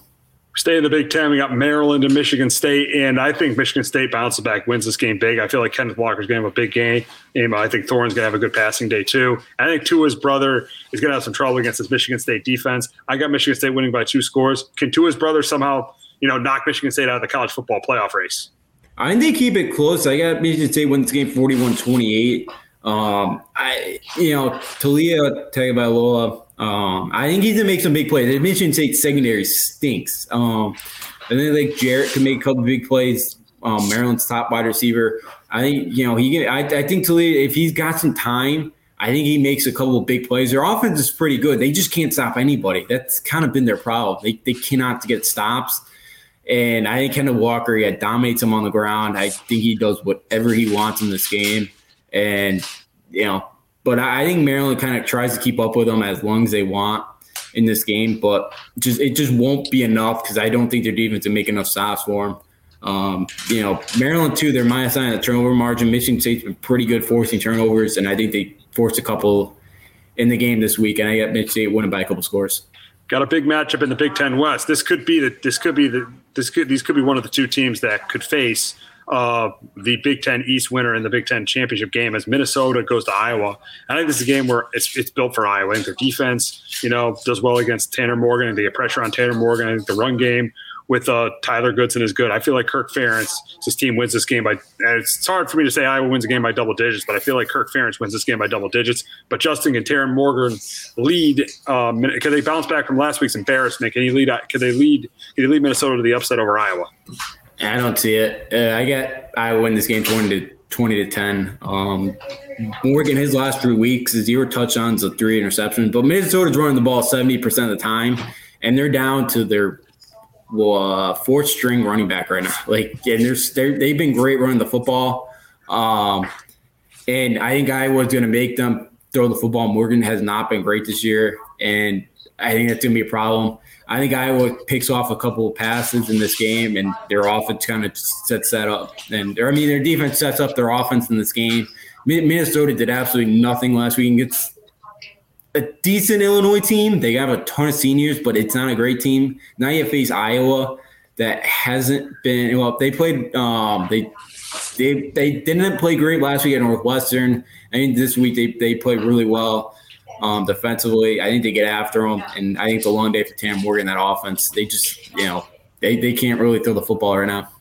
Huge game, big game in the SEC. It's a bigger game than people think because Texas A&M still has a chance, and I think they still got a playoff chance. I know it's very slim, but they still got a playoff chance. If they can win out and Bama loses to Auburn, they're playing Georgia in Atlanta, and if they beat Georgia and Bama, how could you not put them put them in the playoffs? So I still think Texas A&M has a playoff chance, but the problem is they're facing a much better quarterback this week in Matt Corral. I know Texas A&M has the better defense, and the coaches are pretty even with Lane Kiffin and Jimbo Fisher. But I'm going with Ole Miss close. I'm going with the team with the better quarterback. I'm going with Ole Miss to get to 8-2. But I'm done taking. Oh, sorry. And Justin, did you think Texas A&M is going to keep their playoff hopes alive? Yeah, I'm not picking. I'm done picking Lane Kiffin. The guy, I can't anymore. They've gone for it 35 times on fourth down this year. 35. Terrible. Yeah. So there was one 2 weeks ago against Auburn. The analytical guy wanted to punt it, and you could just see his face is like, well, what are you doing? He's just staring at him like he's going against the analytical guys out there. But I like Texas A&M's, I think, offense. I think, Isaiah Spiller has over 200 yards. Ole Miss, 5 of the last 6 teams they faced have ran for over 200 yards against them. Their defense has really taken a step back. So I think Spiller has a big day. I think Zach Calzara does enough in this game. I think Lane Kiffin probably keeps his team from winning this game. I think he probably does something pretty dumb and helps Texas A&M in this game. I'll take Jimbo Fisher and the Aggies to win this game. I think their defense slows down Matt Corral enough in this one. And the Aggies have a small chance. I'd be shocked if A&M scores a point against Georgia because their offense, because they could really just run the football. I don't see them scoring against Georgia, but they do have a shot. I don't know how many points they'll score against the Bulldogs though. They do meet. I know it's very slim, but I guess it's still possible that they very slim outside chance of making the playoffs. Yeah, we'll see there. We'll see. We got an ACC matchup. This is huge for what division? Is the Coastal Division? Atlantic Division. Big, huge game. I think the winner of this game wins the Atlantic Division in the ACC. And I think Sam Hartman's played really well this year, but I'm going with NC State. I'm going with the team with the better defense, the team that beat Clemson earlier in the season. I'm going NC State here. I'm going NC State to beat Wake Forest and be in position to get to the ACC championship game. Yeah, I like the Wolfpack. Dave Doran's one of my favorite. Well, actually, Dave Clawson's actually two. Two of these guys very underrated, I think, in the coaching ranks of college football. Both have built pretty good programs, especially Dave Clawson at Wake Forest. Smallest enrollment in FBS, and he's sustained a winner here. NC State, that game against Mississippi State, they really struggled in the secondary. I think they kind of have gotten better since then. Devin Leary has been playing really, really well lately. I think like 9 touchdowns his last few games, so like 1 interception maybe. He's been really good all year. There are 25 touchdowns, 3 interceptions on the year. He's been great. His last 3 games, 7 touchdowns to 1 interception. I think he makes enough big plays in this game. I think Knight, the running back for the Wolfpack, does enough on the ground against Wake Forest. I think Sam Hartman makes some plays against the secondary. Wake Forest scored 35 points in every game they played this season. I don't think they get there this week. I have it 31-27, NC State getting the win on the road and winning the Atlantic Division. Got Notre Dame and Virginia, and I do think Virginia gives them a game, but I do think Kieran Williams is the difference for Notre Dame. I think it's a big game on the ground, and I got Notre Dame winning by a touchdown and staying in the college football playoff race.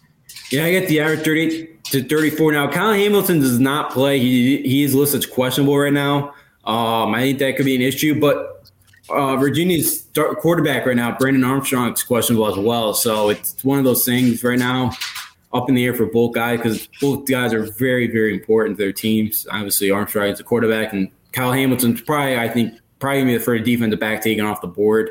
I get maybe probably Stingley because he's more of a cornerback, and I know safety's not really a primary position, but wouldn't be shocked to see Hamilton be picked before him because we haven't seen Stingley play really in 2 years. But in the game, Kyron Williams, Notre Dame's offensive line kind of is starting to look like a vintage Notre Dame offensive line team.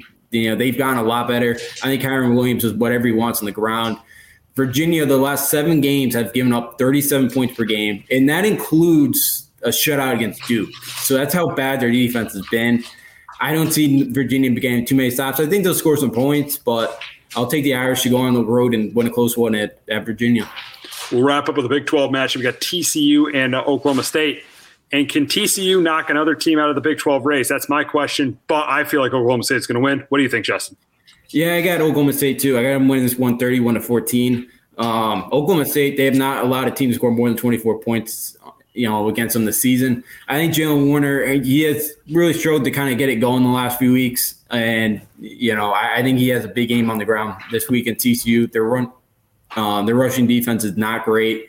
They played well last week, but I think now that Oklahoma State's got some tape on Chandler Morris, I think he struggles a little bit in this game. Tough to go to Stillwater on a Saturday night and win. I think Oklahoma State continues to roll here before this big matchup of Bedlam here and coming up in about 2 weeks. Got it. That'll be a fun one in Bedlam in a couple of weeks. I'm looking forward to that one. But we got to transition over to college basketball. UConn opened last night, and the college basketball season opened last night. But before that, we got a promo from Clovercrest Media. It's been a pretty wet summer in Connecticut, and that means more mosquitoes than ever. If you didn't have your home service for mosquito control and find you're spending most of your time outside sweating as little pests, you are in luck. Mosquito Shield of Central Connecticut provides the best value in mosquito control services because of how they treat your yard using the Mosquito Shield tailored treatment system. They don't use a fixed schedule or an identical product, one-size-fits-all service program because you can't control mosquitoes on a set number of sprays or visits. Unlike the competition, Mosquito Shield of Central Connecticut will service you for the season, whatever it takes to provide superior results. This promise has awarded them an industry-leading consumer retention rating of 90%. Visit MosquitoShieldCT.com to schedule an appointment with Wade DeCesare and enjoy the rest of your summer mosquito-free. That is Mosquito Shield. Visit mosquitoskill.com and tell them that Sports Talk with R&J sent you, and you get a discount. So Mosquito Shield, Mosquito Shield, and make sure you tell them that Sports Talk with R&J sent you. But we got to get to the college basketball season, and last night UConn opened the season with a big win, 98-48 win over Central Connecticut. And yes, everybody's going to say, "Oh, it's only Central," but I think the positive thing is they beat a team they're much better than convincingly. I remember, 5 years ago, 5 years ago, this team lost to Wagner at home at Gamble. And then a couple of years ago they're barely squeaking out wins against these these mid majors. I think this is a really good win for this team. Sanago stepped up. RJ Cole had a good game. I really you were at the game last night, but number one, how was it being there at Gamble, and what did you think about the performance? Yeah, it was great. Gamble, first time being back in 20 months. The student section there was great. We walked in like 40 minutes before the game. The student section was full. Even like the back end of it, like the opposite side of it was packed like a half hour before the game. Did a great atmosphere. It was great to be back in there. I loved the way they opened up that game. They blew them out, and that game was over by the end of the first media timeout. And that's, last year against Central kind of hung around for the first 25, 30 minutes. So I really liked how they kind of got out there early. They opened up on like a 20-5 or 22-5 run to open the game out. I thought their defense was phenomenal. They forced 29 turnovers, but like every time Central made a pass, they were in the passing lanes. They made it very difficult. They didn't have a lot of open shots. Again, it's only Central. We'll find out against Auburn how good their defense is. But I like, again, they weren't lazy on anything. Even when it was a big margin, they weren't lazy. Again, Sanago was great. Tyrese Martin finished around the rim. We'll see what he can do against Auburn in a couple weeks. But overall, I thought Cook played well, hit a big shot. I thought all around, everybody played pretty well in this game. I was pretty happy the way they played. 99-48, they took care of business.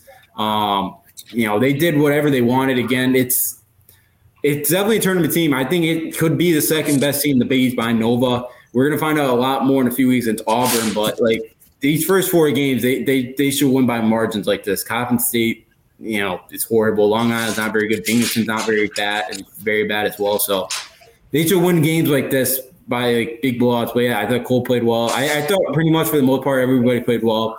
Diggins, I thought, didn't really do much offensively, but defensively, I really liked his defense. The few minutes he played. So, it was, it was an all-around effort. It was 40 minutes they played, which is great, full 40 minutes. So, we'll see what they can kind of build off now. They go, they kind of continue here a couple more tune-up games before it battles for Atlantis. Yes. And now I think the big question is going to be with James Bouknight gone. Who is going to be that guy this year? Is it going to be, RJ Cole? Is it going to be Tyrese Martin? Or is it going to be Sanago? Who is going to be that guy who's going to replace the production that James Bouknight gave them last year? And that's been a huge question kind of this whole offseason for the Huskies. And I think it's going to be, I've been going kind of with Sanago, but I think the thing is too, like, that's going to help is if he's getting double teamed a lot, and he's going to open up the shooters. He's going to open things up so they can hit a lot of threes. Yeah. They hit a couple last night, Cole, Martin could shoot out there. Tyler Polley, we know, Gaffney, like they have some shooters. Jordan Hawkins, a freshman who didn't play because of ankle injury. Sounds like there's a chance he can play Saturday. He was one of the best 3-point shooters coming out of this class. So, he's going to be a shooter. I think he's a freshman too in Hawkins that could have a Bouknight-esque kind of freshman year where he comes on in January or February. He's going to be a guy that's gone in 2 years. He's going to probably be a lottery pick, I believe, in 2 years.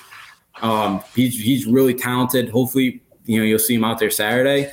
But, I think it could be Sanago, and I think it could be a variety of guys. Like, I think it could be any given guy on any given night. Like, Martin closed last year to a double-double. RJ Cole averaged 24 a game at Howard. Like, I thought last year consistency wasn't there at times. Again, if he can get kind of consistently knock down shots, I think he'll be fine. We know Polley can kind of go on those runs. So I think it's Sanago, and I think it could kind of be, it's going to be the majority of it, but I also think it's kind of going to be any given person, any given guy, any given night. Because I think too, like, I think it's going to be a grinded out type of team where they're going to probably score, in Big East play, 65 to 70 points a game. but they're going to hold teams, I think, to like 65 and under. So, they're not going to need a ton of scoring in most games because I think their defense, the way they play defense, I think it's going to keep them in a lot of games.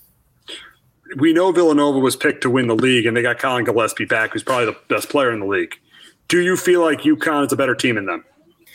No, I don't think so. I think, Colin Gillespie, I do think he's at Jalen Brunson and Ryan Arcidiacono that have won kind of the titles for him. Justin Moore, I'm excited to kind of see. He put up 27 yesterday for the Wildcats. He played really well. I think down low, I think UConn's front court's definitely better. They have Samuels playing the 4 this year, so Samuels is going to be a tough out. But like Eric Dixon, he's not great, but like he's that kind of center. He's 6'8". Like he's not like a prototypical big guy. But I just think Villanova shooting wise, like I think the way UConn plays defense, like if they're not able to get a couple steals and they leave guys open against Nova, Nova's going to burn them. So I think Nova's right there as my pick right now to win the national championship very early on. We're going to find out Nova Friday night because they play UCLA, but I think Nova right now is still the class of the league.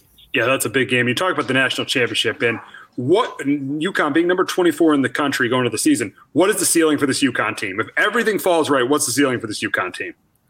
Because I've read a couple articles too, and I do think they could be a dark horse to win the Final Four where they're like that 6-7 seed that they can go on a run. But I think realistically, I think it's more get to the second round. I think it's a team that can get to the second round or the second weekend of the tournament. I think it's more likely than the Final Four, but I think they could go on a run. I think they could go on one of those UConn runs.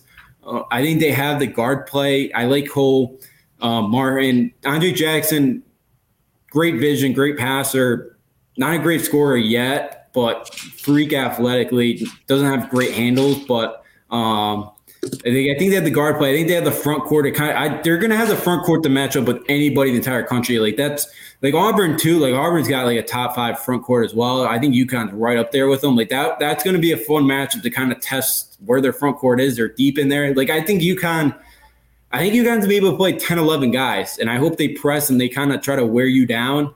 I think they have the potential. I do think they could be a dark horse Final Four, but I think it's more likely that they get to like a second round or the second weekend of the NCAA tournament. Yeah, because Hurley has not won a tournament game yet. I mean, last year he lost to Maryland. They did win.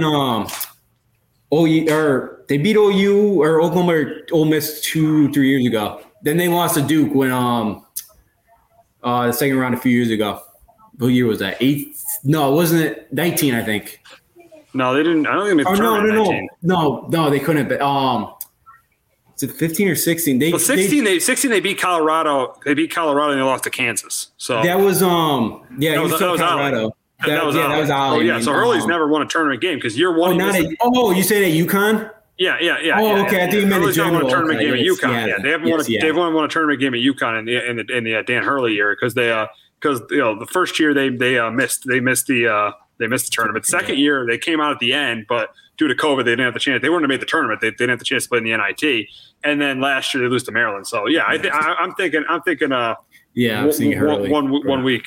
I'm thinking like maybe second weekend. And Jay said Justin thinking early URI.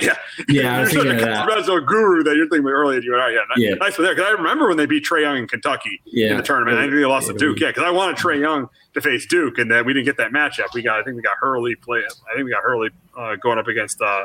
We had Hurley going up against Duke in that matchup. So yeah.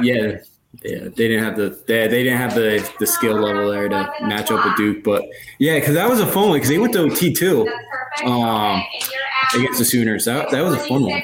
Yeah, I remember watching that game. Yeah, I remember watching that one. Yep. But the Champions Classic was last night, and it's one of the biggest events in college basketball. Obviously you saw the second game with all the NBA players and all the celebrities there, so that definitely got me hooked. But I mean, the first game, Kansas beat Michigan State 87-74, and really what I took out of that game was Ajobi. He's clearly better than anyone on either of those on Michigan State. I mean, I think Ajobi could be one of the best players in the country this year. He had a great game with 29 points.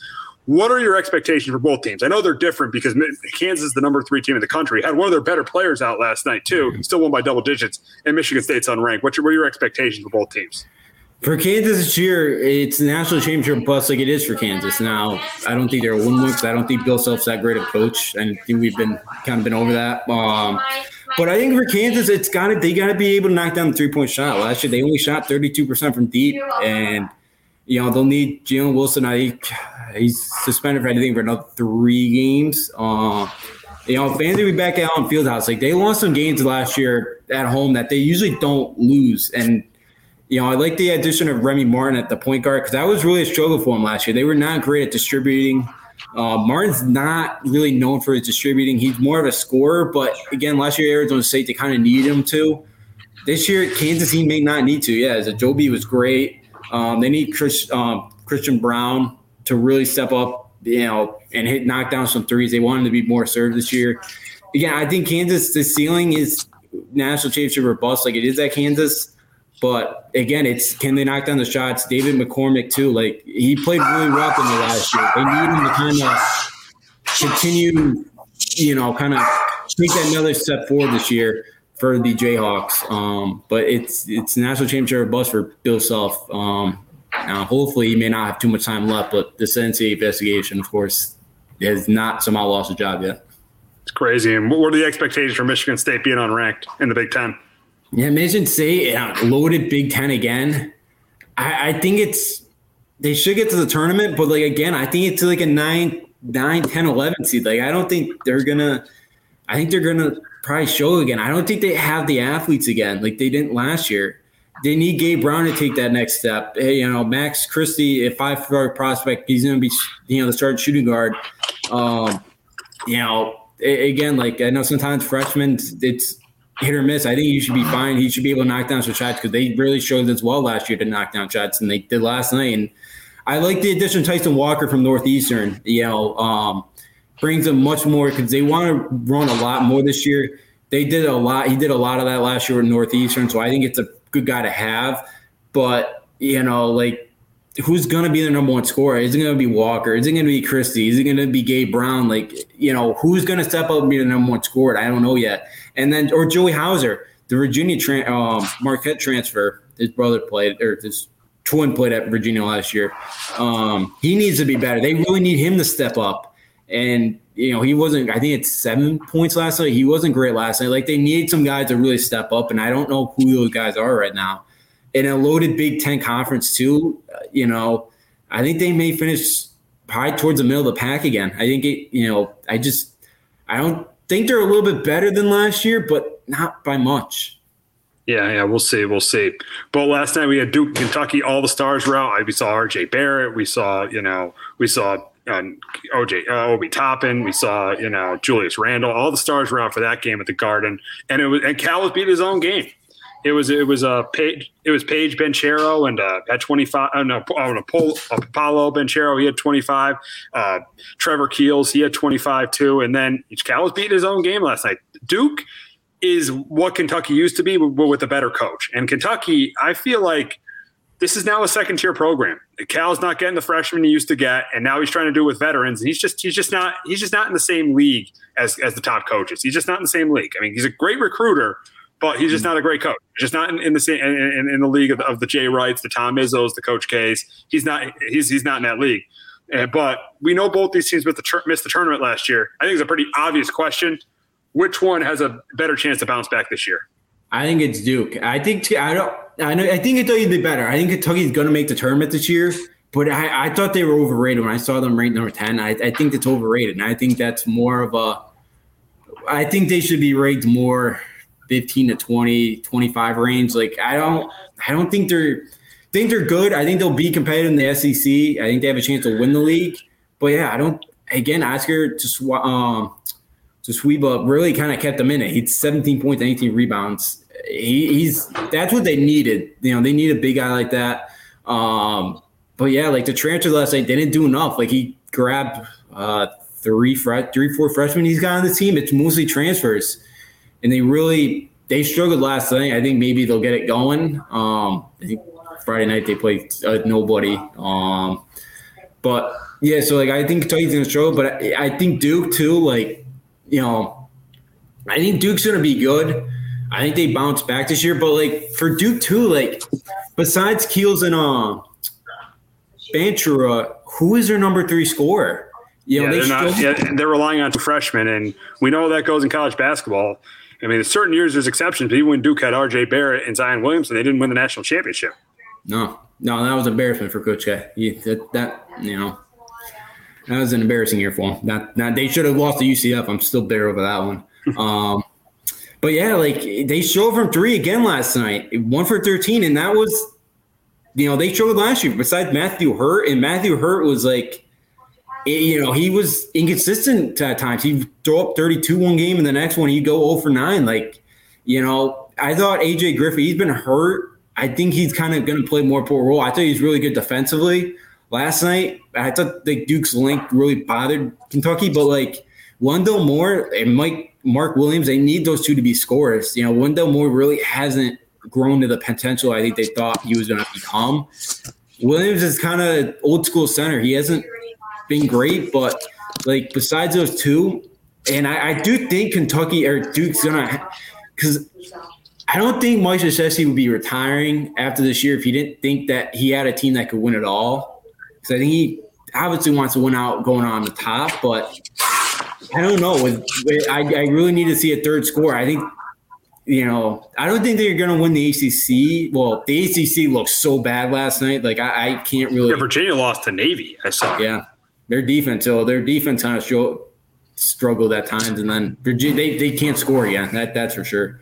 You know, I guess we'll see Florida State tonight. North Carolina gets a little good, but like right now, they possibly could because they look pretty good. But other than that, like they need that third guy. I think I do think they have a good team. I like Jeremy Roche as a point guard. I think he's a very good distributor. But like, can he become a scorer? I just don't know.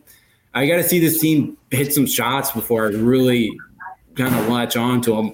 We'll see them play Gonzaga on Black Friday, so I think you'll really get a good test for them there and really find out more about Duke then. But right now, I think they're a pretty good team. I think it's a team that could make a Final Four run. I think it's a team that they can get a third quarter, could win it. I think with those two they could, but like the chances of those two being on every single night in the tournament, they're going to need a third at one point. That's why I don't think they're going to win it, but I think they could make a run, and it wouldn't shock me if they do win it all because it is Coach K's farewell tour. And again, I think he could have some calls go his way, but oh man, here we go.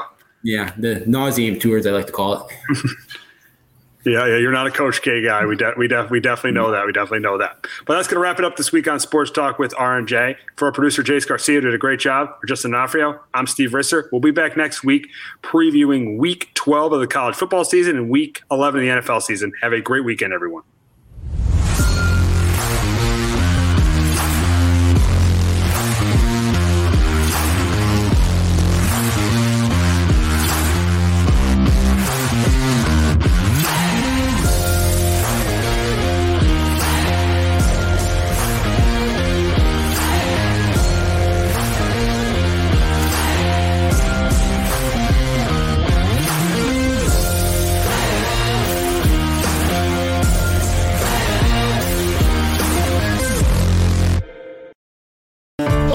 Joe Aguirre. I'm the president of Clovercrest Media Group, and here at CMG we have a wide variety of podcasts, including sports shows like Keys to the City, The Roll Call, Throwing Jabs, All Four Downs, and Jawing About the G-Men, and great true crime shows like Stinky Week, Crimes and Consequences, Ivy League Murders, and Bird, the unsolved murder of David Eichmann. You can find all these podcasts and so much more by visiting ClovercrestMedia.com.